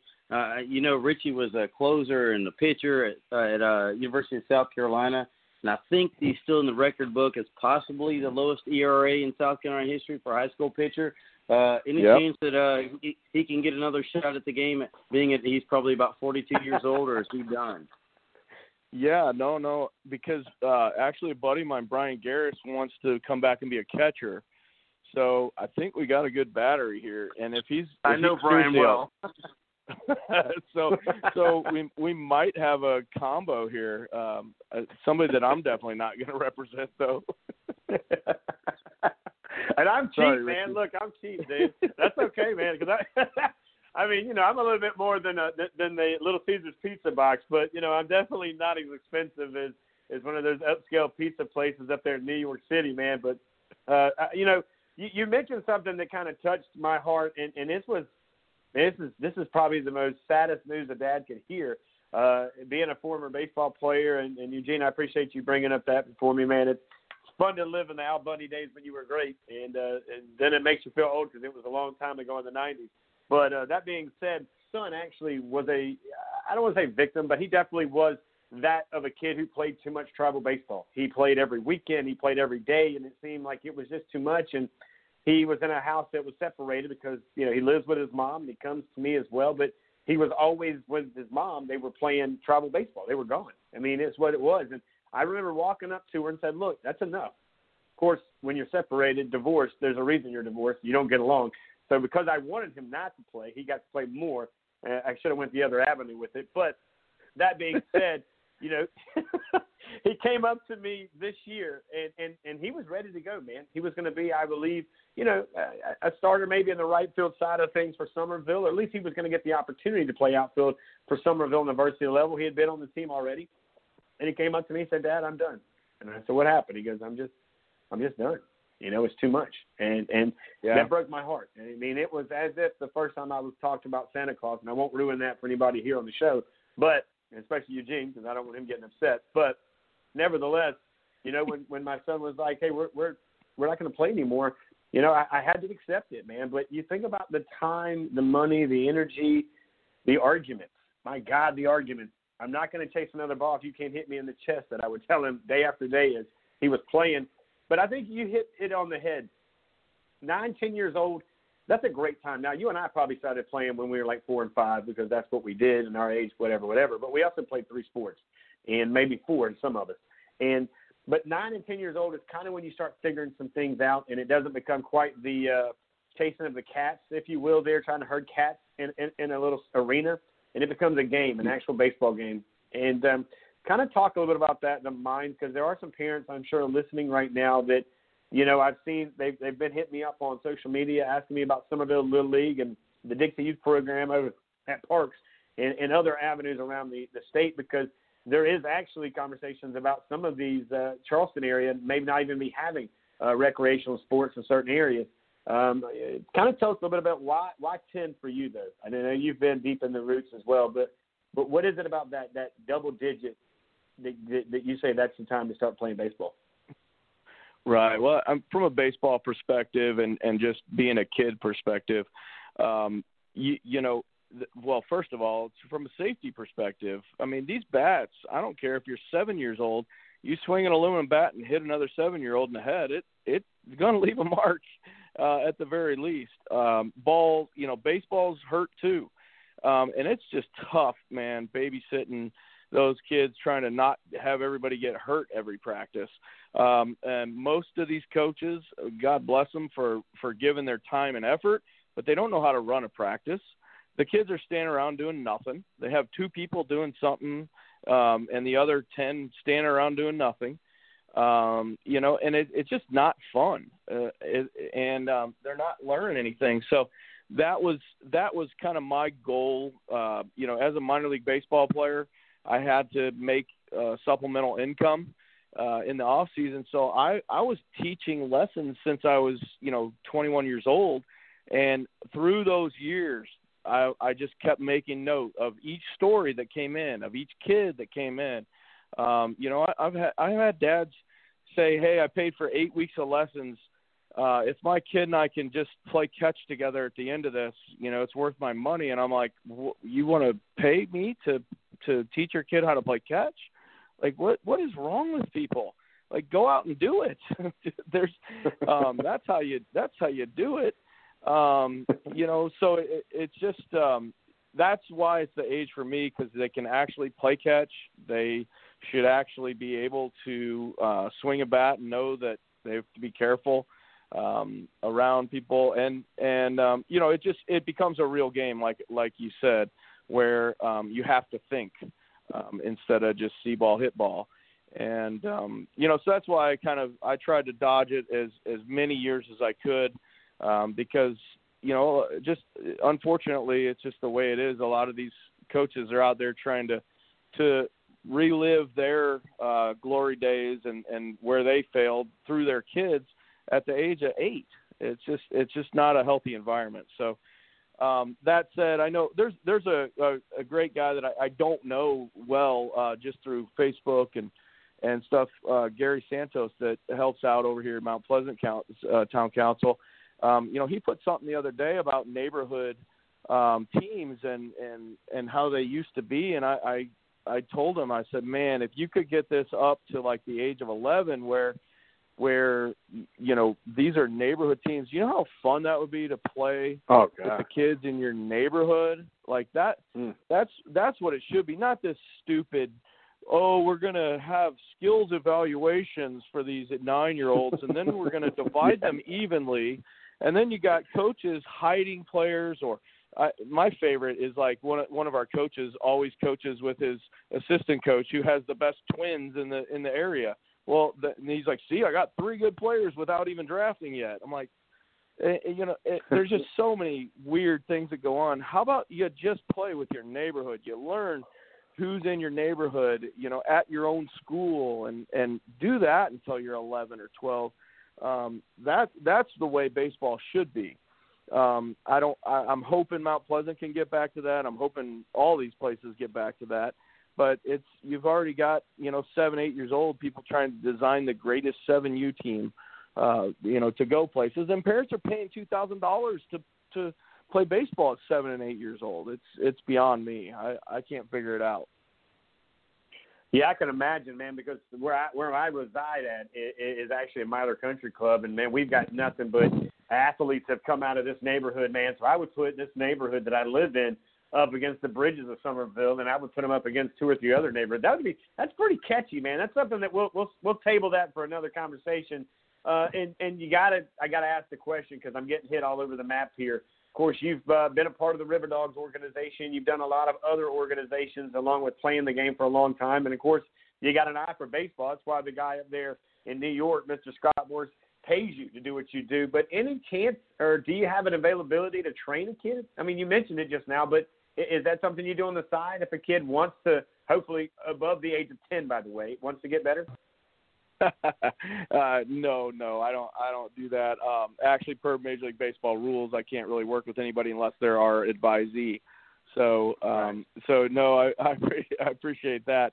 No, I'm actually, my son, even at 15 years old, knows.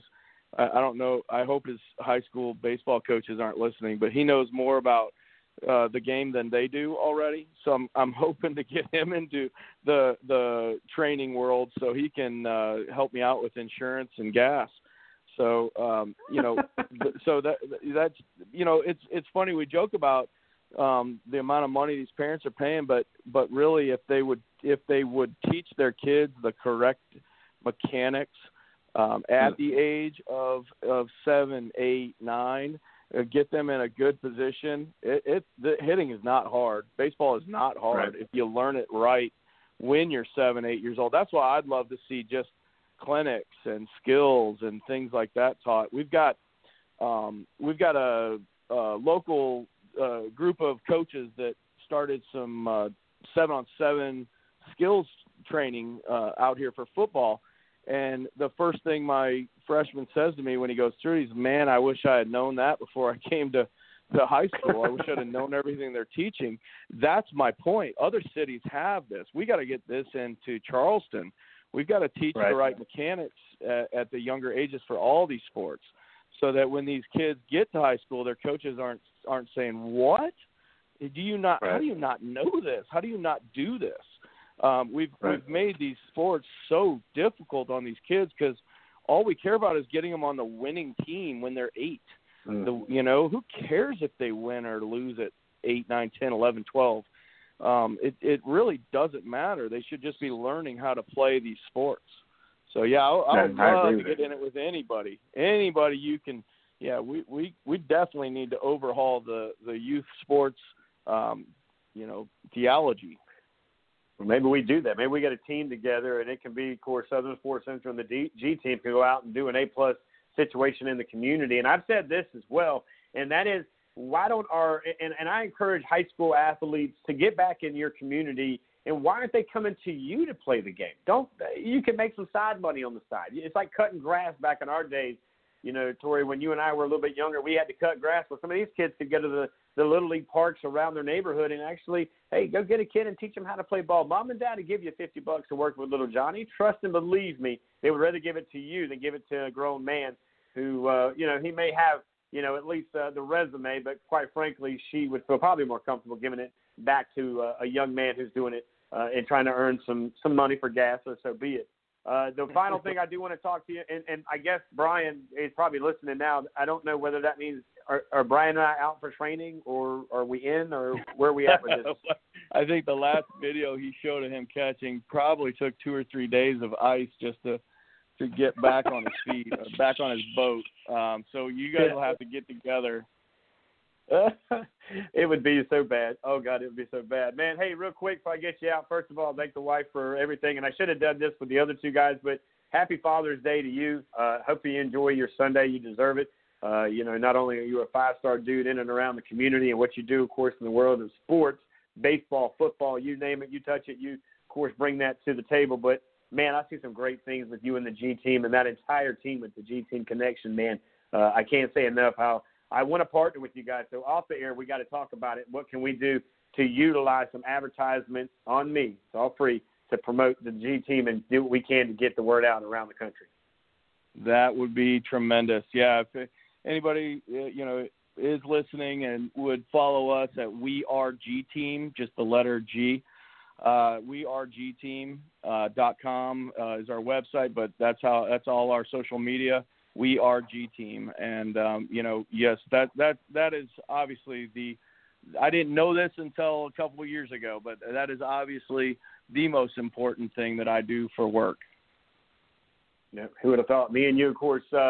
You did go a bit further, of course, over there working with a guy that some of you may have heard of. This guy named Scott Boras, I guess, right? He's no Joe Cole, but I'll take him, right?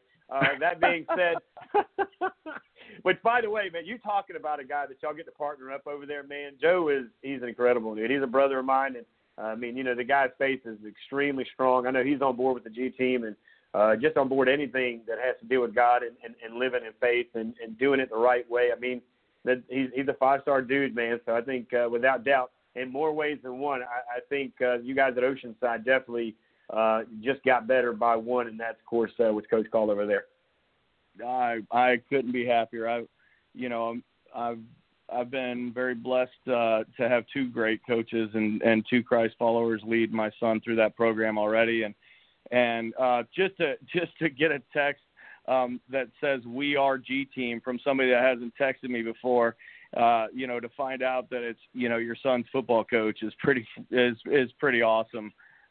From your last show. So it's good to know. I guess he might listen to you. I don't know. It's probably good news for you. But, man, I couldn't be happier that somebody might help me bring my son to, be closer to Christ.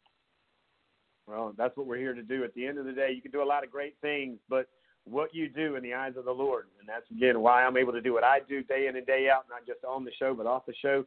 And, there's a lot going on in the community right now, guys, and I can tell you this. We can get upset about this, that, and the other, but the only thing you can control is one, and that's yourself. The only thing is you. Get better than you were yesterday. Reach out to your neighbor. Don't matter where he or she are from. You should want to get to know that person beside you. And I said this on many avenues, Tori, and I challenge you, and I'm going to challenge the entire G team, is go out and find somebody you've never had a conversation with.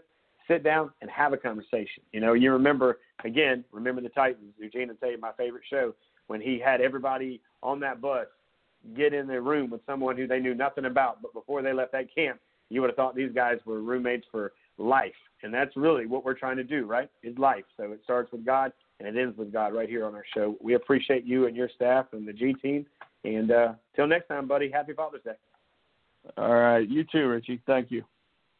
Always a pleasure. Ladies and gentlemen, you don't get it much, but when you do, you take it all in for one solid hour of baseball talk. And, of course, that's something close to my heart, Eugene. I'll bring you in for the next 2 or 3 minutes before we go to the top of the hour. But Torrey's, man, I tell you what, I reached out to him today with everything going on with the MLB. There is no College World Series.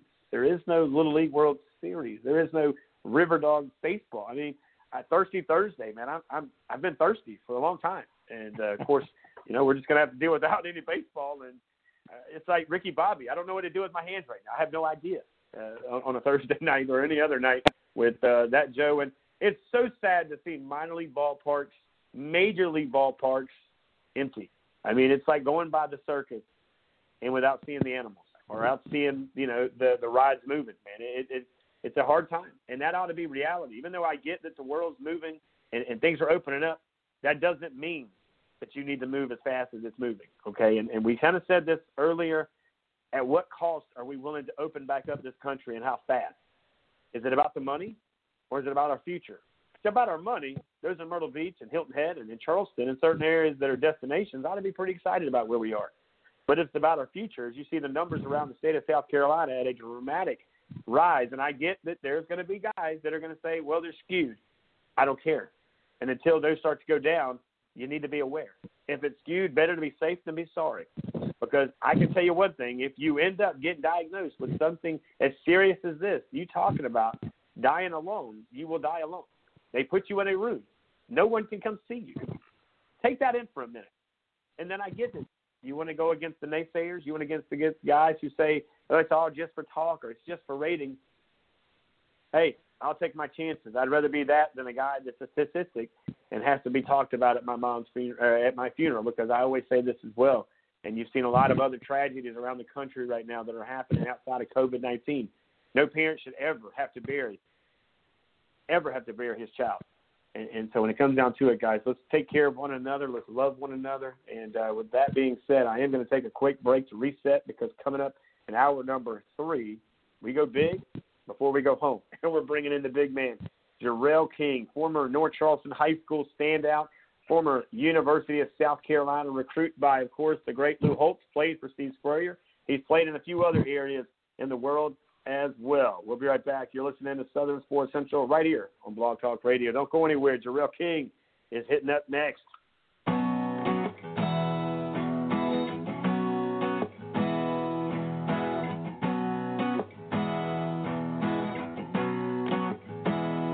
With a little love and some tenderness, we'll walk upon the water, we'll rise above the mist. With a little peace and some harmony, we'll take the world together, we'll take them by the hand. 'Cause I got a hand for you.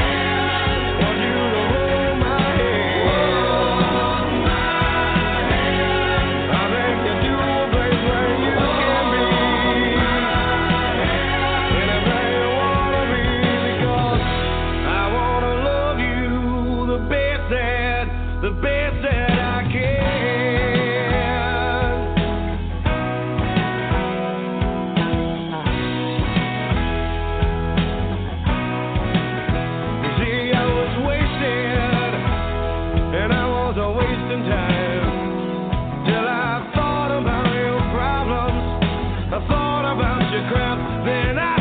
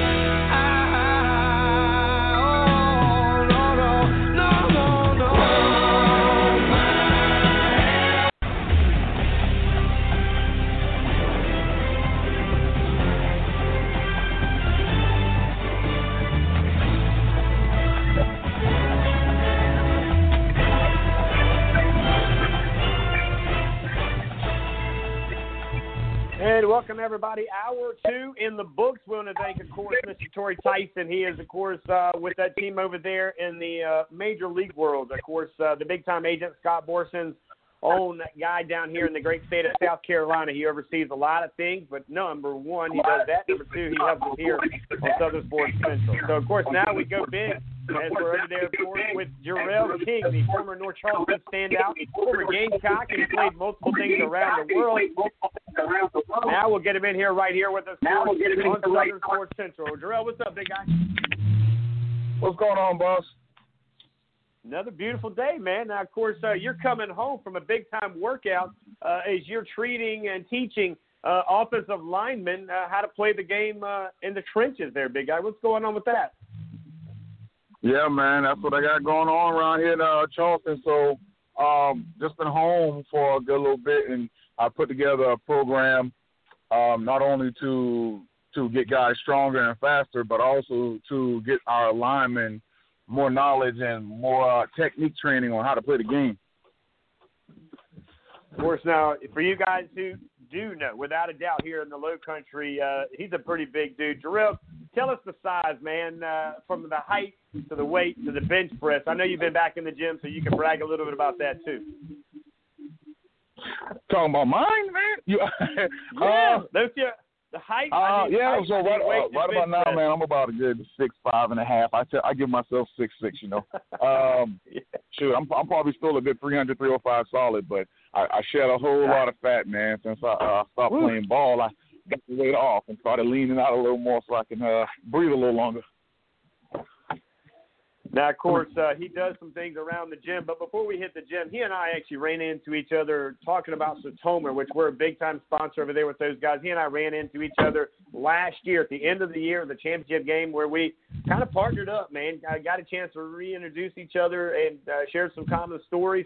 But then connected that and went into the community. If you remember, went in and started talking to some of the kids over there at Park Circle, man. And you kind of shared your story about how Park Circle kind of raised you, so you wanted to give back to that community and help raise those in that community. Yeah, man. So I actually grew up on the area they call the Macon down there, man. It's classified as the hood, coming straight from the hood. So I come from Park Circle area, and I went to Military Magnet Middle when it was just a middle school, and that's where I grew up at, man. And a lot of time I spent, even in my off season playing football for the Seahawks, and when I was in CFL, I went to Starrett Hall a lot. It's not there anymore, but Starrett Hall, man, a lot of people don't know. That's why I did my off season training. That's why, and it's just the local gym. I went there and I did all my training on the off season there, man, and that's what brought me up. That's what kept me together during, the off seasons when I left from Seattle to come back home, or when I was in the CFL, when I came back home. I came back home, but I went to Starrett Hall. I never went to Crunch or Planet Fitness or any of those other places. I didn't have my own gym either at that time. Otherwise, I'd be at my own gym. But and we'll talk about that later. But I went to Starrett Hall, man, places like Starrett Hall and Danny Jones. So I walked up on Danny Jones just doing like I normally do, revisiting the area. And I saw a couple of guys out there. Shout out to Brandon Trollinger, man. That's a real good dude, real good cat. Brandon Trollinger, he does a lot of great work with these kids. He's about, 22 himself, but you would think you're talking to a 30-something, 40-something-year-old, grown man the way this guy carries himself. And he mentors these boys up there in the North Charleston and the West Ashley area. And I ran into him, and he was on the field just practicing with some boys that, it wasn't mandatory. It wasn't a football league or anything. They were just out there. Those boys, it was a good bit of kids too, about a good 15 or something of them, and they were just willing to go out there and learn and chill with him, and he kept those guys going, pick them up, fed them, and everything. I thought it was great work, man, and that's something that I always wanted to come back to my community to do, making it from, like I say, man, making it out of the hood, troubled past and all that good stuff, man, and me being able to get out into the world, make it to the NFL.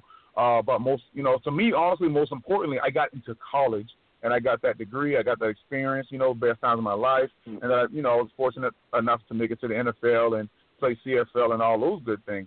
But, yeah, man, I really want to do a camp or anything down in that area, Military Magnet, Danny Jones area. If anyone knows how I can get, affiliated over there, man, and get something rolling, I would love to go back to my neighborhood and get some programs going, some neighborhood stuff going so that we can get our kids off their behinds, especially during this coronavirus COVID stuff. We want to get them moving. They've been sitting at home all this time, but I want to go back to my area, man, and really focus on getting our youth brought up the way that, we wish that we could have been brought up. And mine was pretty good, but you know what I mean, man. We want the best for our kids and for the younger generation coming up next. No doubt. We're live right now with Darrell King, of course, former NFL Seattle Seahawks, New York Giant, played in the CFL, but you guys also remembered he was a lot of the reasons that some of those there's a famous running back at South Carolina, but had it not be for this big man on the front line, not sure if he would have been quite as big as he was. Darrell, when you got recruited by, I would believe it's Lou Holtz' days, and then transitioned to see Spurrier days, let's talk about that recruitment trip. You're just a big old kid down there in North Charleston doing what you do on the making, but you're making it big in high school. By that, you get an opportunity to get to talk to a pretty big name as Lou Holtz. Tell us and talk to us about that path and how you went through the things you went through getting onto the campus at South Carolina. Oh, man, that was something. I'll say this, number one, dude, and I know these kids hear it, but I'm going to stress it. You are a student before you are an athlete. I know a lot of these guys want to show up to the game, show up to practices, do their thing. A lot of the little guys want to look cute in the cutoff shirts, and the big boys want to pull up, and just eat all the food in the cafeteria. That's what they believe, yeah. And it's really true. But you are a student before you're an athlete. And when I say that, man, I say that to tell you I went to junior college before I went to Carolina. And it was because I forgot to be a student before I was an athlete. Athletically, I got offers from any school you can probably think of, from back when USC was doing their thing back then in the days, man, to Georgia, Florida, Alabama, Notre Dame, Oklahoma, Ohio. I can literally pull out right now. I can go in my mama's closet, go in that brown box full of letters, and I'll pull out letters, man, from everyone saying, hey, we want you. So like I said, you're a student before you're an athlete. I could do anything. I had it on the field. On the field, I was a natural. I'll give myself credit. I was a natural football player. But like I said, remembering to keep those grades right, to do what you got to do in in the classrooms, man, that's big. That's huge. And another part of it is you got to stay out of trouble off the field. All that stuff plays a huge role in a lot of future factors in your life. So what I mean by that, and I'll even share right here with you, Rich, some inside stories on when I was inside the NFL Combine and doing to that. I sat down with Mike Tomlin. All right, first time I sat down with Mike Tomlin and his staff with the Steelers at the NFL Combine. They asked me questions I didn't know would want to come up, man. They asked me about history with past stuff, and when I say I done something, I got in a little trouble. Nobody knew.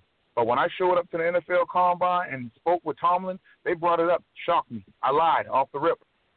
The rip. Now, I got invited to come back after that. I got invited to come. I spoke with Tomlin and Mean Joe Green himself right inside his office.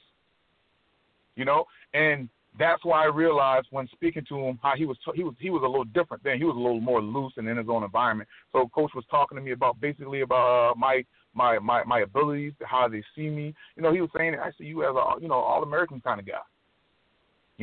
And I learned at that moment listening to him because of some things I picked up on him saying that they already knew I was lying to them at the Combine when I told them what I told them. And it wasn't even about that. It was about rather I was going to be a man and say, hey, yeah, I did this. I'm going to own up to it and move on from there. Or was I still going to try to hide behind, throw a rock and hide my hand? So, like I said, guys don't see that. They don't know that. They think that you're invincible because this is what's going on now is just going on now. Later on, I'll fix it. No. You got to get your stuff together now.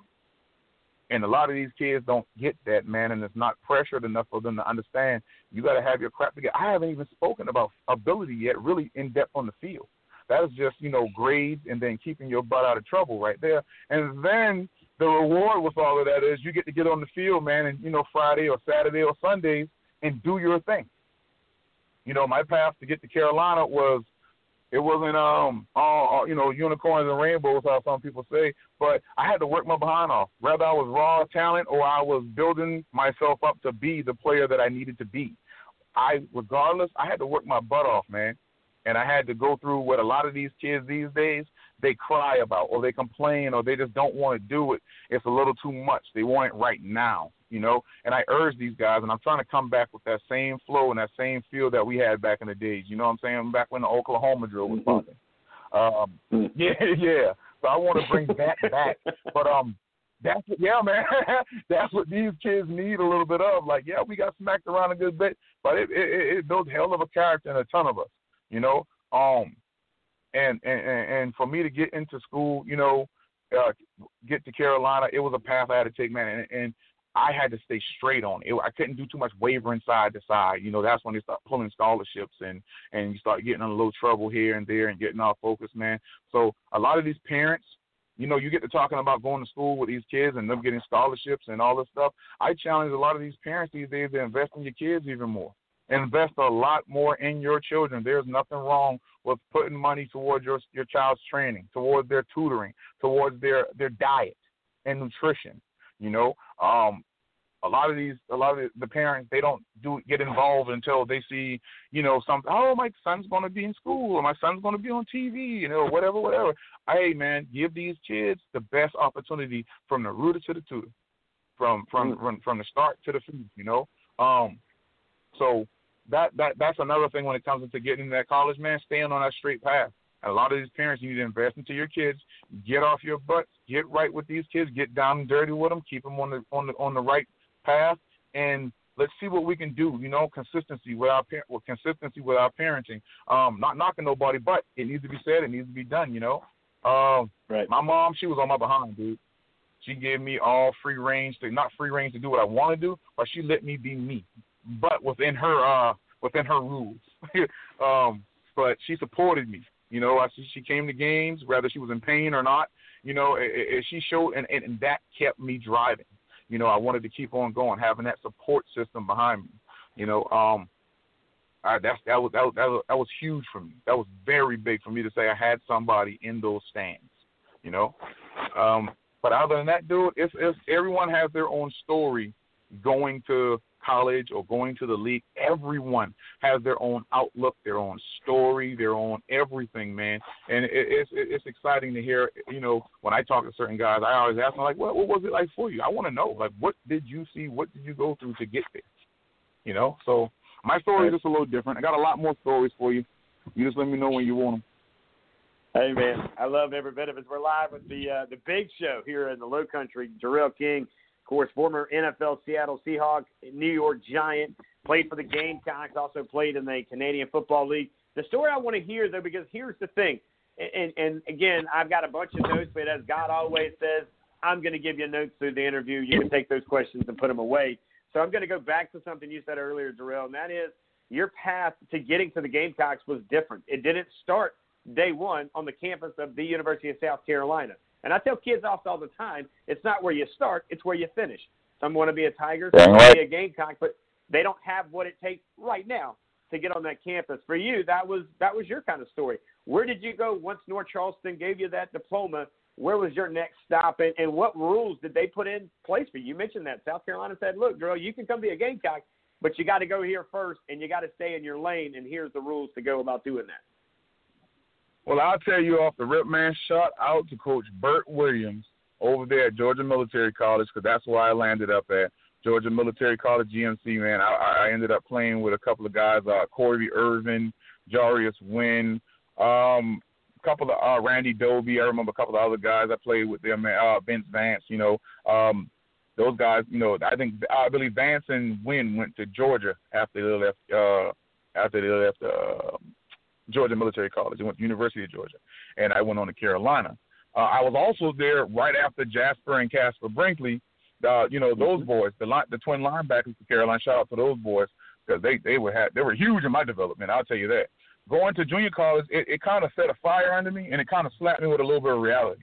because I was ready to be big man on campus at Carolina and had all this hype and all of this stuff. And next thing you know, it's like, oh, can't go right away. Got to put a little pause to it. And like, you know, it's somewhat embarrassing, yeah, because you're expected to go to University of South Carolina, you know, and then you end up going to a junior college. But I had to get that out of my mind. I had to get that out of my spirit. It was literally, man, hey, I got to do what I got to do. I was in the cadet corps. I had to wake up and do PT. Well, I crushed it because I'm already a football player, so I'm expected to be in shape. So I'm going to go ahead and just go wake up, do my PT, kill that. You know, I had to fall in formation. I had to get in line. I had to listen to younger guys with rank tell me what to do and scream at me and, you know, all that stuff. Then I don't know if I look mean or if I just look bigger than the other big people, but they mess with a lot of folks. But I didn't get messed with a lot. I don't know what it is about me, and y'all got to tell me, what is it that I don't get? I'm not mad. Hey, I don't like being bothered, you know, in the wrong way, but I didn't get bothered a lot, man. But, you know, we had to fall in line. You had to go to the beat of their drum. Even though you were, you know, the football players, we got looked at like, almost like we were the superior species, you know, the football players. That was just, you know, what it was. And you had to be humble, dude. That taught me so much being down there in Millersville, Georgia, playing ball with those guys, kind of, you know, where nothing's going on. It's a lot of issues down there, just like the ones that are going on right now. But that being in that environment, man, almost like in the belly of the beast, dude, and being challenged to go there, make it out, and still be on track as if you never got off. That was something. You know, the rules they had in play, you know, the curfews and being in formation and, you know, being a plebe, which they call a plebe. Some people call them a crab. And that's basically your first year there where you can't even walk down the middle of the hall. You can't do certain stuff, can't wear certain clothes, can't do almost anything. Being able to be that disciplined to say, hey, I deserve my scholarship at Carolina. I deserve to keep moving. You know, I liked it. I thought it was pretty cool to go through that little process right there, man, because honestly, be real with you, I might not have been mature enough yet within that year. I might not have been mature enough yet to carry on and go to Carolina and keep my head as square as I did, you know, while I was at Carolina. But that experience, it helped me become a young man a little faster. No doubt about it. Live with Jarrell King, talking about his story to getting to not only the NFL and the Canadian Football League, but the University of South Carolina, and led him through Georgia Military College, where it took him a little bit through Humble Pie and, of course, a few other avenues on the campus there in Georgia. Now he gets to South Carolina. There's a young man. He's nowhere near as tall as you, but he's definitely very experienced in the game of football. And if I'm not mistaken, it was Lou Holtz. Was that the first coach you had right before he retired, with the Gamecocks? The first coach I had, honestly, was Coach Spurrier, the old ball coach. I never played for Lou Holtz. Yeah, I never played for Holtz, man, and he recruited me, and he had his eye on me all that time, man. You know, I was a big-time defensive end recruit, ranked in everything. And I was recruited by Holtz, but I ended up playing for Spurrier. I was there for Spurrier's first year. Wow, that's huge, too, because we had Mr. Harry Blake, by the way, who ended up going to West Virginia. He was recruited by a coach and players. The reason I said it that way, because I need you to understand, the guy that recruits you might not be the guy you play for. So you need to like more than just the coach that you're going to go see when you get there, because he might not be there. Now, it worked out for both of these guys. Of course, Harry Blake ended up going to, by God, West Virginia back in the day and playing for a guy that y'all have heard of named Bobby Bowden. This gentleman, Mr. King, he goes and plays for, I don't know, Steve Spurrier. I mean, two guys that have been almost heroes in the state of Florida, and they all cross paths, so the sports world pretty small. So you get to South Carolina, there's Steve Spurrier. Man, I'm telling you what, for you and me, growing up watching him sling that thing around with Danny Werfel and a lot of guys, around that area down in Florida, now you're at South Carolina. You know he's a passing quarterback kind of coach. You already kind of know what's going on. Tell us, man, give me some highs, some lows. Of course, I think Marcus Lattimore might have been there then. There's a guy that plays for the Eagles. I'll give you a couple of them. So first off, I got to start off with this, man. I came there as a top-ranked defensive end. I can't lie to you, dude. I almost wish I stayed at defensive end. I love that position. I was a killer at defensive end. I really wish people could see me perform at that spot, more than offensive line. Even though I did do my thing on the offensive line, I made it to the NFL playing offensive line. But think about this, man. I really was a better defensive lineman than I was offensive lineman. And a lot of people saw me pick up weight. And honestly, the weight came from me having surgery. I had I had 2 heart surgeries, actually. But I had heart surgery, and after that first heart surgery, when I got to Carolina, I actually picked up a lot more weight. So I came in really with a DN size. And the first things first, Spurrier, he wanted me at tackle. I came there, and I never played a snap at defensive end. The first practice I was on there at tackle, man, left tackle. And and I got this mentality where, I'm just competitive as crap. I don't care if I was playing. I don't care.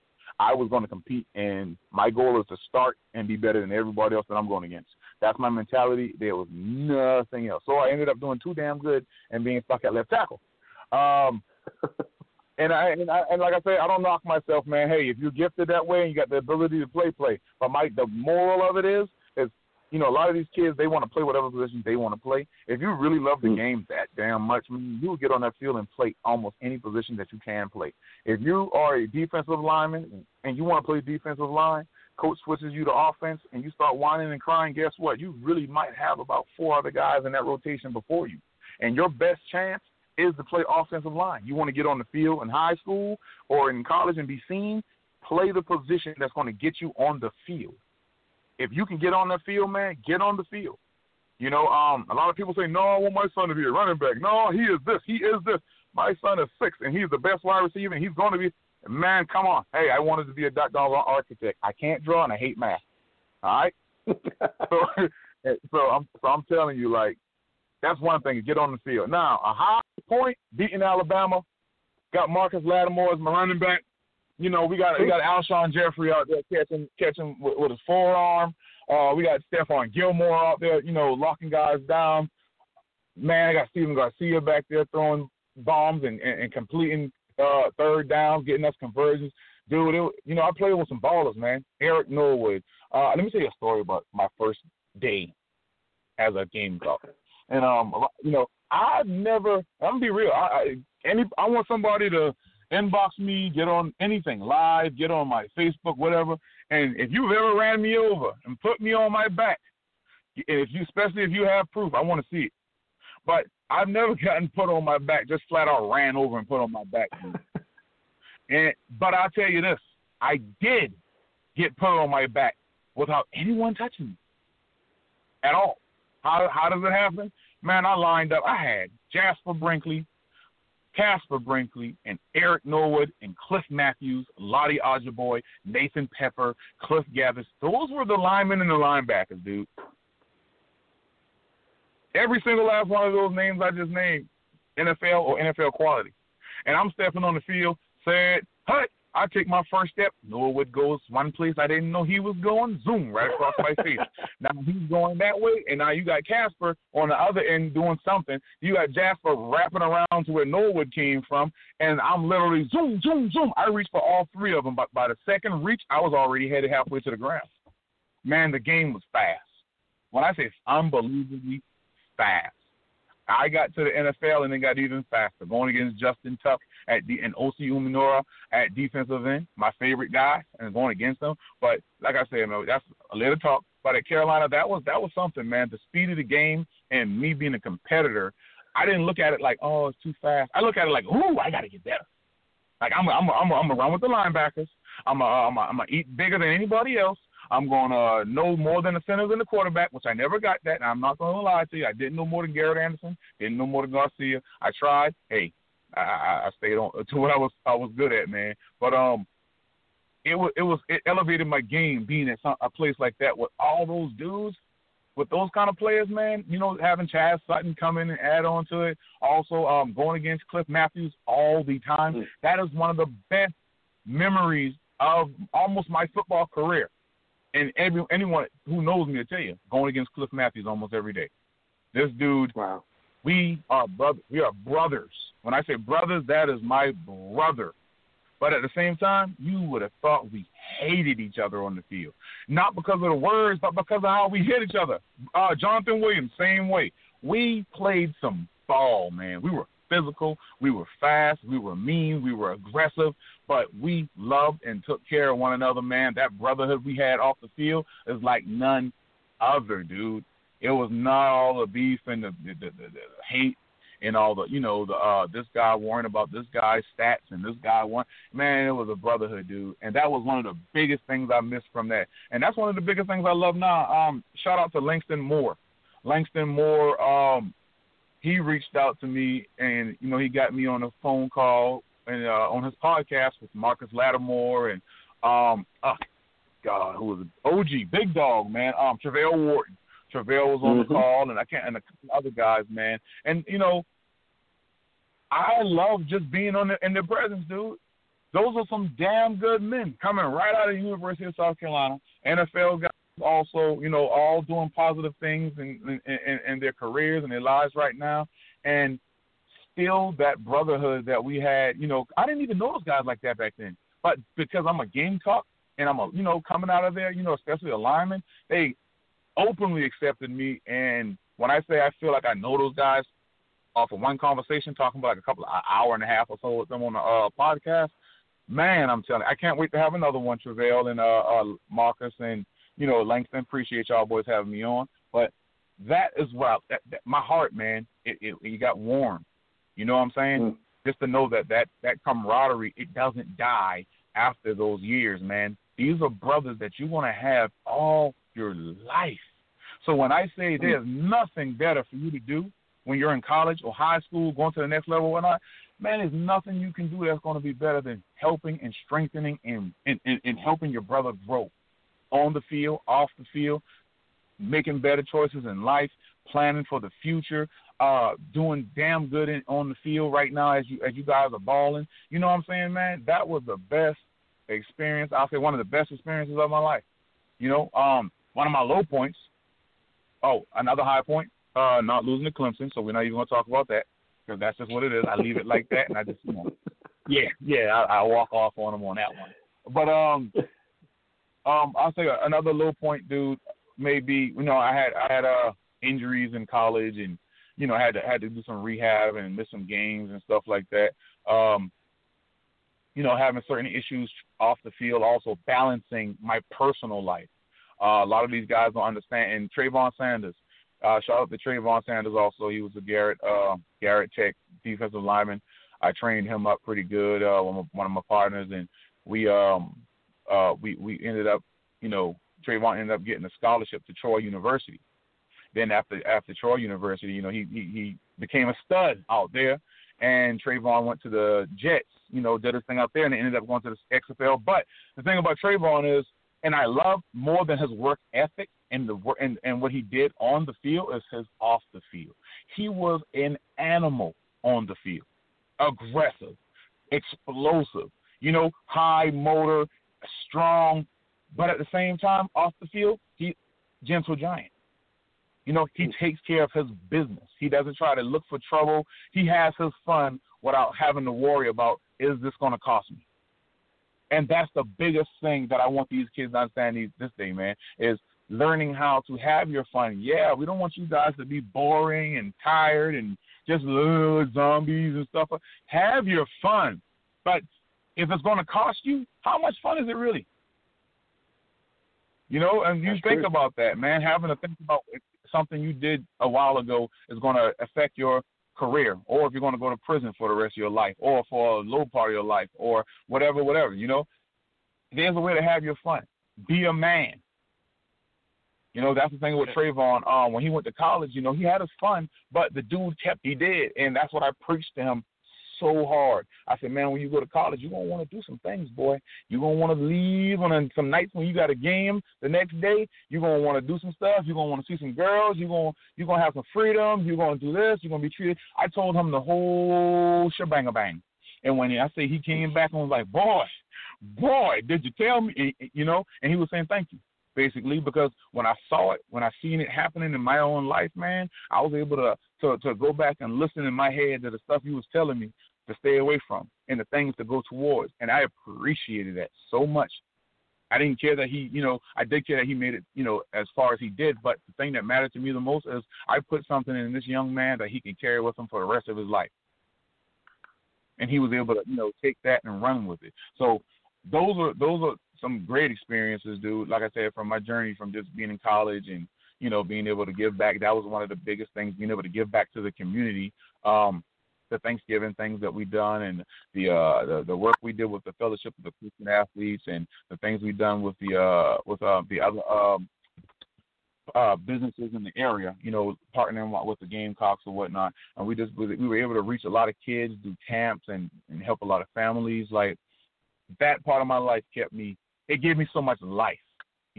So these young guys going into it now, man, take all of that stuff in and don't just take it for granted. Let it build your character. Let it build your spirit. Let it build you up and let the positivity shape you into a great man, So that's a good, couple of highs and lows.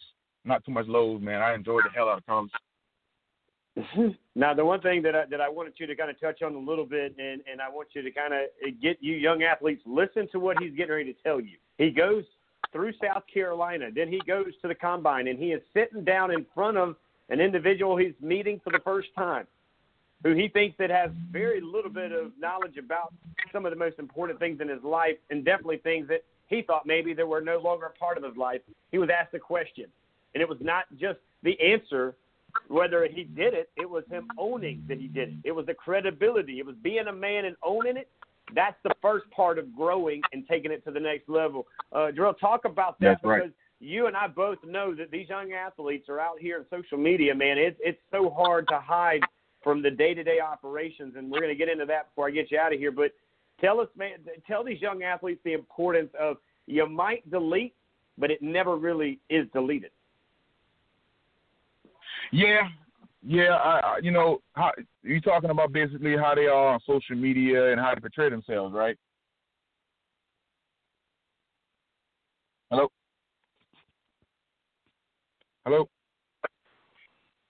This is Eugene. I am. I'm not sure if we had a little technical difficulty with Richie or not, but yeah. So that's what he's talking about. Is hopefully he'll jump back on. Maybe there's a little technical difficulty at the studio.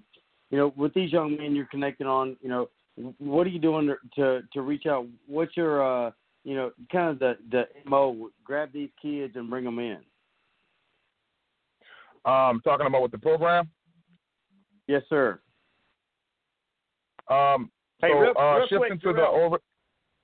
Darrell, Yeah. real quick, man. I went away because I had to bring in the only man that's putting you on your back. Bring it to you live. So I'm not sure where Eric Norwood's coming into, but Eric Norwood is on the line with us. Eric, what's up, big guy? My man. boy. What's up? Hey, Wood. Yeah. Hold on before you say anything. Boy, if you talking about when the other Norwood and you sprained my ankle, man, I'm gonna be hella mad. Hey, man, that what you about to bring up, Wood? I ain't gonna talk about it. You already talked about it, so ain't nothing. I don't need to say nothing. That is terrible. Well, you are terrible. Hey, first off, y'all, man, say this dude Eric Norwood every freaking time we went against each other. Never took it easy. When I say somebody who elevated my game, dude, with the way he played, and now giving this dude his props and his shout out too, because like I said, tackles for loss at number one man at Carolina. This dude literally changed my game because I was used to manhandling folks. Cliff Matthews was big. He quick too, but when it came to Wood, I had to learn how to get low. He taught me how to get low, how to use my hands, and how to be agile, dude. Yes, sir. When I say this, man, hey, boy, I ain't never tell you this stuff, but I appreciate you. Like I said, I'll say it right now. Yeah, I love you, man. This dude gave me hell every freaking chance he got. And when I say it helped shape me, it helped mold me, man. It made me better. Period. But that was a cheap shot, dog. Go ahead, Wood. I ain't gonna overtalk you. I'm gonna let you tell your story first. I ain't gonna speak on it. It's nothing to speak on. I mean, I only got. I'm gonna speak on it because I don't want nobody to sit here and think you done ran me over. So y'all check this now. This man, I give him this now too. But this man, it's a inside zone. So Jarius Norwood was the old running back for the Falcons. Jarius Norwood was our running back at that time. I was in Toronto, when it was, or was it? I was in Toronto. And Wood was with Hamilton with the Tiger Cat. Man, I'm out there blocking him on the edge. We in the CFL here now. I'm out there blocking him on the edge. I got to get a little position on him. I did my job, kept him from going to the inside. When I say Jarius Norwood comes around my back and Wood's fighting, now that's the thing about it. He never gave up. Now I didn't just kick. I'll give it to him. I didn't just kick his ass off the line, even though I can anytime. But I got my block. Jarius comes running my way and falls on my ankle and rolls me up from the back. And when I say Norwood, just a little bit, not paying attention, I guess, man, this dude is still pushing. Wow, my ankle and my knee is attached to the ground. This man is still pushing me. I'm still fighting for the block now. I got the clip, Rich, and I'm going to share it on your page. But I'm still on my block, but he is bending me backwards while my knee is on the ground, my ankle is foot backwards on the ground. Wow. Now, I thought he was my brother. I ain't gonna lie. I was, man, at that point, I don't know what. I felt some type of way about you. At that point, I had no regard for you at that point until after the game. So during the game, shit. Yeah, it wasn't intentional, shit. I could have let up. The thing about it is, he hollered at me after the game. He did. But I feel you on that, bro, because every chance I got after that, I try to kill you. Yeah, that's. But yeah, man, that's how it was, though, man. I understand that, and I love this dude for that because I didn't want pity, even though my leg was messed up. I didn't want it. That's not how we operate, man. Game time is game time. Anything going on, that's what it is. Jarrell, so you're telling me that not only was this Eric Norwood breaking hearts, he's also breaking ankles, like literally breaking ankles on the side there? I mean, this guy's like an All-American. He's breaking ankles on the field, man. This dude, I'm telling you, dog. He's breaking ankles. You owe me for that one, too, Wood. I'm telling you, dog. Cash at me $40. Cash at me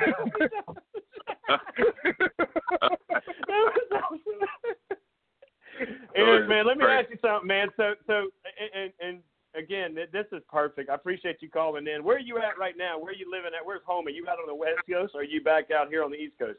I'm in Atlanta. Okay, you back home, right? Atlanta's home before you got to Columbia, right? Yep. Okay, good deal. Well, first of all, it means a lot to have you two guys on, man, because I'm telling you, South Carolina had a heck of a run there and continues to build great things. But that foundation that you guys did and the way you built it, your own story, kind of is what makes the Gamecocks, what they are all about. Jarrell comes from military college doing his thing.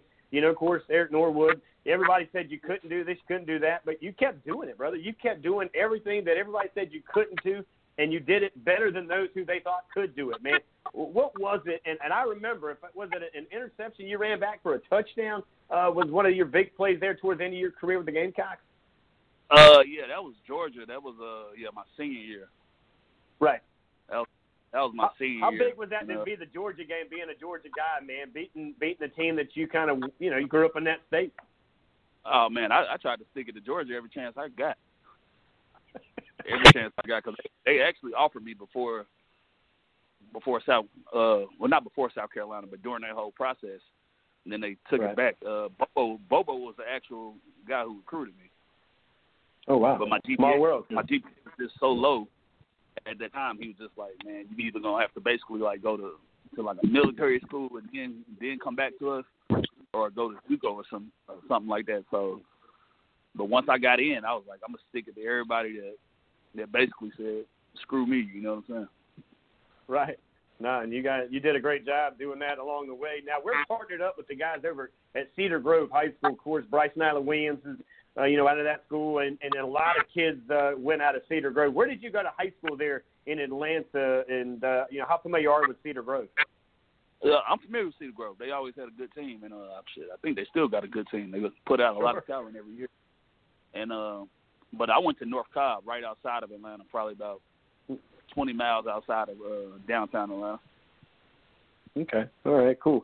So when you get to South Carolina, and again, guys, for you just joining us now, Eric Norwood, the only man that not only has broken Jarrell King's ankles, he also put him on his back We found this all out in the last 20 minutes. It doesn't get any better than this, real radio and live radio, as we've got two of the great Gamecocks who I don't think ever lost to the Clemson Tigers.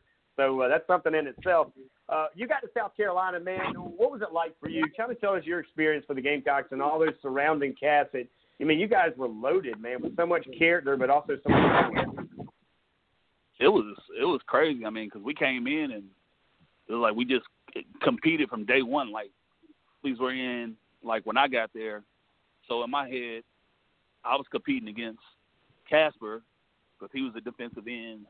And I'm like, I'm not going to let this JUCO guy just come in and take my spot and make me red shirt and all that. Because I knew I could play. I just needed the opportunity. And Coach Nix gave me that opportunity when he was at Southern Miss, actually. I went to a game, and I want to say, probably 2005. I think they played in California when they had Aaron Rodgers and Marshawn Lynch, I believe. And I dropped my tape off to him after the game. It wasn't even an official visit. And he hit me up that next week and offered me. And then he went to South Carolina, took me with him. And from the time I stepped on campus, once I officially got in, it was grind time from the get-go. We just had such camaraderie, like, as a team. Like, everything we did, like, it was together. Like, literally everything. But yeah, man. When he say that, Wood, tell him about the bricks. Oh, man, the bricks. Man, we got stories that probably can't go on air right now about the bricks. But yeah. That was real. Hey, that was home base. If we were playing tag, that would have to be home base right there, man. Everybody was at the bricks, man. When we said anybody who was anybody at Carolina, you knew what happened at the bricks. You knew who was at the bricks. You wanted to know, where everybody at. For one, they at the bricks, but where they going at? We gonna figure that out. Where at the bricks? All right. Like even Garcia used to be out there. Garcia might be out there with a 12-pack. maybe a 24. But shit, with some pink polo shorts and the doggone Ric Flair robe. Yeah, man. Yeah, let me ask you guys so Garcia comes on here a good bit too, and he's in the Low Country doing a lot of camps, Jarrell, which I'm not sure. We got to connect all you guys together somehow, man. We have to do something here in the Low Country, man, because Eric, this is a great place to come and just relax. I'm sure you don't mind coming to Charleston, but Garcia was a different dude, man. Even on the fact that when you guys went back and did that celebrity basketball game, I think he got into it with somebody during the game. Do you guys remember the basketball game a couple of years back where I guess he had some words to speak to somebody? He probably did. Garcia ain't gonna back down from nobody. He got that. No, sir. He got that Phillip Rivers kind of attitude about him. You know what I mean? Sure. Now when you guys were on the field together, be it Eric, you going against you King, what was it like going into practice? Let's get off the game field and go to practice, because this is where you two guys would literally slap pads and it would sound like two giants colliding. I would only imagine, looking at it that way. But what was it like going into practice? You're beating each other up, and Eric, I want you to go first, and then Jarrell kind of followed him up. But after it's all said and done, man, you're wiping the sweat off your face or whatever it is, and you're walking off, I would imagine, side by side. Eric, what was it like there at a normal practice for you two? And it was crazy. Our practices was like way more lit than the games were, just for the simple fact that we just went so hard, and Coach Spurrier couldn't stand that shit because we hit the quarterback. I smacked the shit out of Garcia, Smelly, whoever was back there, and Spurrier couldn't stand that. Like, he kicked us out of practice multiple times, like just kicked the whole defense out. So, it was, our shit was hectic. But, as soon as we got to that locker room, it was all love.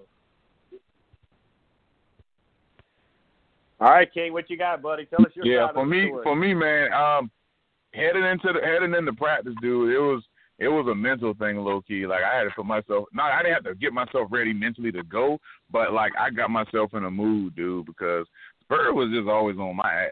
Like he never let me know I was doing good. I was at that point. I was just constantly trying to, I was still trying to fit in as a new left tackle. The fellas messing with me, Jamon gave me. That was my right hand man. Jamon Meredith took care of me when I was at Carolina. Well, he was there, but he gave me so much hell, man. And going into practice, dude, I'm gonna be real with you. As much as I probably seemed like I was like cool, calm, chill, and just ready to, go mode, practice-wise, I was worried about them. I was worried about Wood and Jap and Cap and them. I was like, shit, I got to go against these motherfuckers. All right. So I was just constantly, man, just on my P's and Q's because, like I said, I was a new left tackle.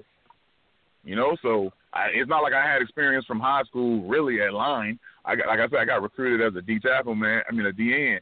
I was supposed to be out there, running twists and stunts with Wood.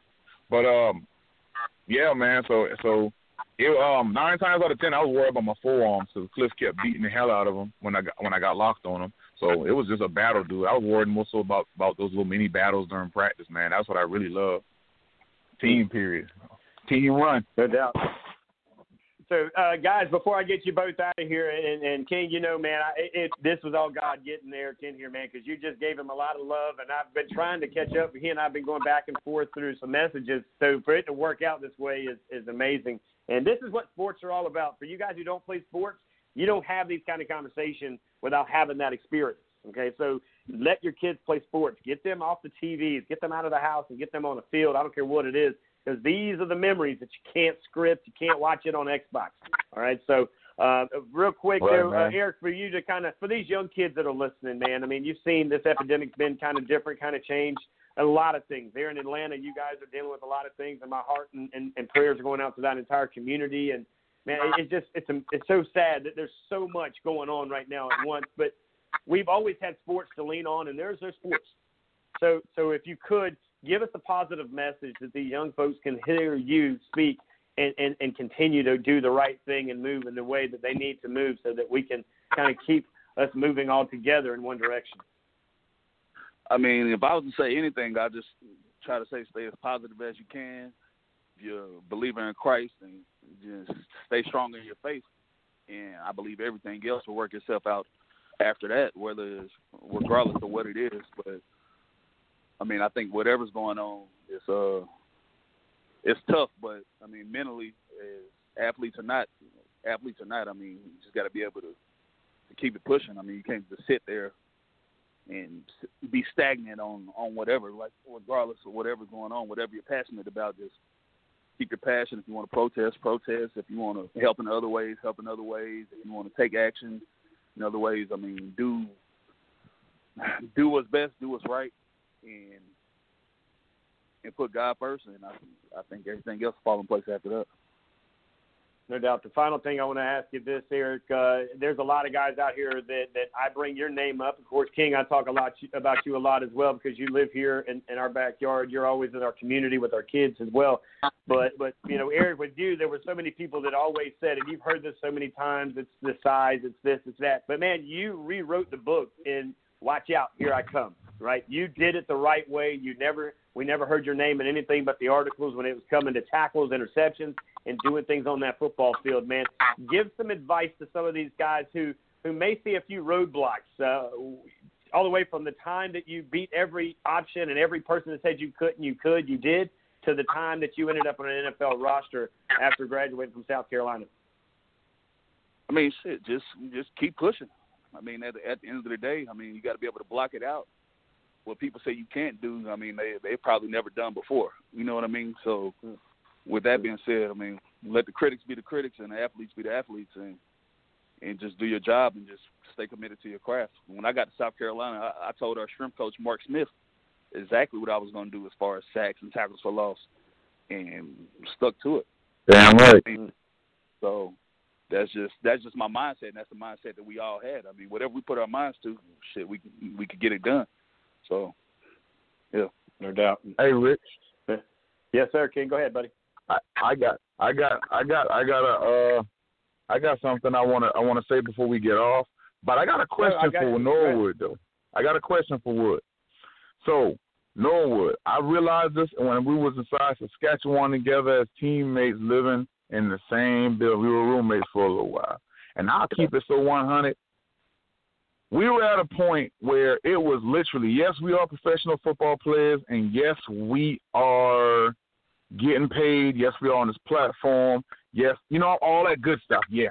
But we still had to hustle and grind off the field to get, to keep money going still, and to worry about something that a lot of these guys need to consider going from high school to college. Norwood, tell me, man, because you were a hustler. Let's be real. Man Wood taught me low key.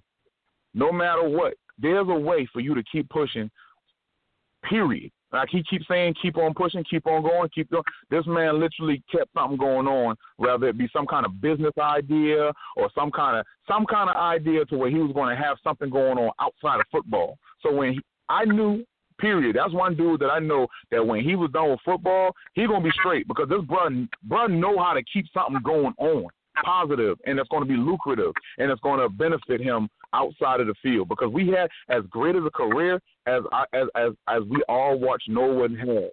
I was able to see him on his way out the door, and I was able to see him transition and always have a go-getter attitude, literally. And this dude. So, Wood, I want you to tell the people about the mentality when it comes to, you playing ball, but you still got to be on your shit when it's all said and done.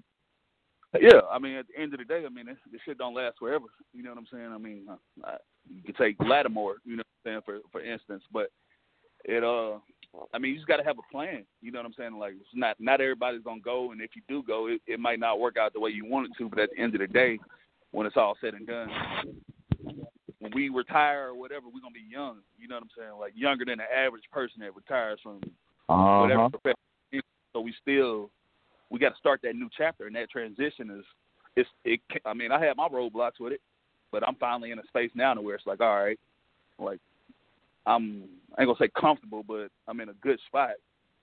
And, I mean, you just got to be able to drop your pride. You know what I'm saying? Like, shit, go get a job. You know what I mean? Like, regardless of what it is, it's like you got to lose that athlete ego and just basically leave your ego at the door and go make it happen. Because if you don't, you're just going to be one of those guys that's like sitting there like at LA Fitness or at the barbershop talking about how you played and what you could have been doing and what you should have been doing, but coach didn't like you. And it's just like that doesn't matter when you're done. Nobody cares. You know what I'm saying? It's like you just got to lay that foundation for yourself after the fact.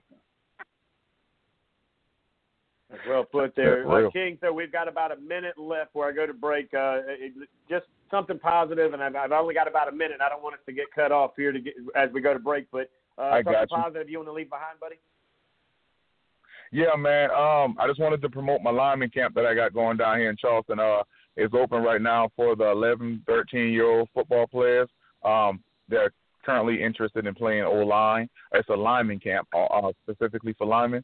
I'm putting it on, and it's at Tom Conley Sports Complex, 1050 Discovery Drive in Lansing, South Carolina. June 14th is our first day. The next date is going to be the 28th. It's not this Sunday, but the following Sunday. And it'll be the 12th of July, the 26th of July. It's every other Sunday from 2 to 4. All right, so we're going to get our linemen going, and we want to teach these kids from a young age how to play the position. And let's really get some good football, some real football being played down here. Teach them how to be linemen. That's for sure, man. They need it, man. Eric, I appreciate you checking in with us. I'm going to catch up with you out of here because I do want to get you back on as well. Of course, King, anytime you got time, we'll make time for you, big guy, man. We appreciate the love for both of you guys.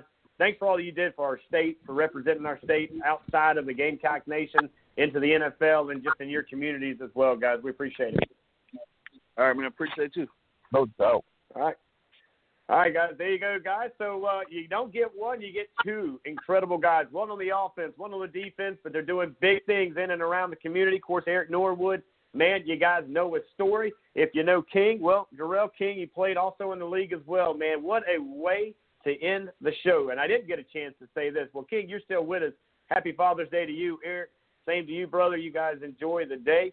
And for us, we're going to take off, man. We'll be back here live Thursday. I may have a guy that I could bring in, Eugene, just to let you kind of come in at the end, man. That was it doesn't get much better than that, man. That's raw deal there, and that, again, is what it's all about.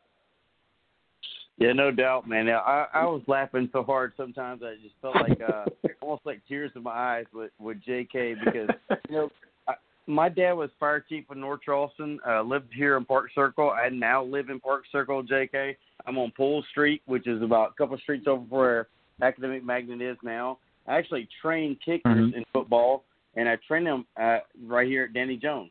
Around the corner, I train Stratford kids and National Ridge kids here on Tuesdays and Thursdays. So I get it. The grass ain't perfect, but the guys came out this morning and cut it, when we were kicking, and we're all nice and watching the guys do their thing. And, it's kind of just kind of get back to the community type thing. But for you and LaRon was ahead of you.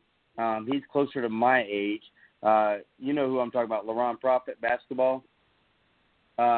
He went on from North Charleston High School. He went on to play for Maryland, won a national title in basketball for Maryland. And, there aren't that many guys that come recently from North Charleston High School.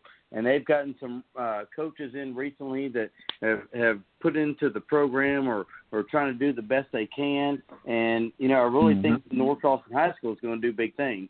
And so for you to come back and give to this community, train these kids in this area, it's a big thing, man. It really touches kids that, don't have either a father figure or just that dude to push them.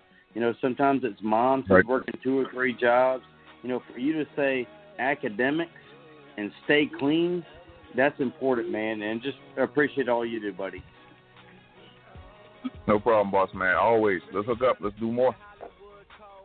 All right, guys. Well, yes, King, we appreciate you. Eugene, we appreciate you. Eric Norwood dropped in and dropped some knowledge. Of course, Coach Steele started it off for the offensive line coach from the Fort, Reginald Walker from Charlotte, Torrey Tyson from the Major League side of life as he works for the famous agent, Scott Boras. It has been a show to remember, and you can always go back to Southern Sports Central on Facebook and listen to tonight's broadcast. I want to thank our sponsors and our listeners. Guys, it's always guaranteed to be 3 solid hours, and we never know who may stop by. We'll be back live right here Thursday night, coming to you from the Factory Sports and Fitness Training Studios. Until next time, take care. God bless. We'll see you Thursday. I hit the strip club and all them bitches find a pole. Plus I've been sipping, so this shit is moving kinda slow. Just tell my girl to tell a friend that it's time to go. Now tell me how you love it. You know you at the top and all the heavens right above it. We own. It's young money, motherfucker. If you ain't running with it, run from it, motherfucker. Alright, now somebody show some money in this bitch. And I got my bees with me like some honey in this bitch. My gun in my boot purse, and I don't bust back because I shoot first. Meet me on the fresh train. Yes, I'm in the building. You just on the list of guest names, and all of my riders do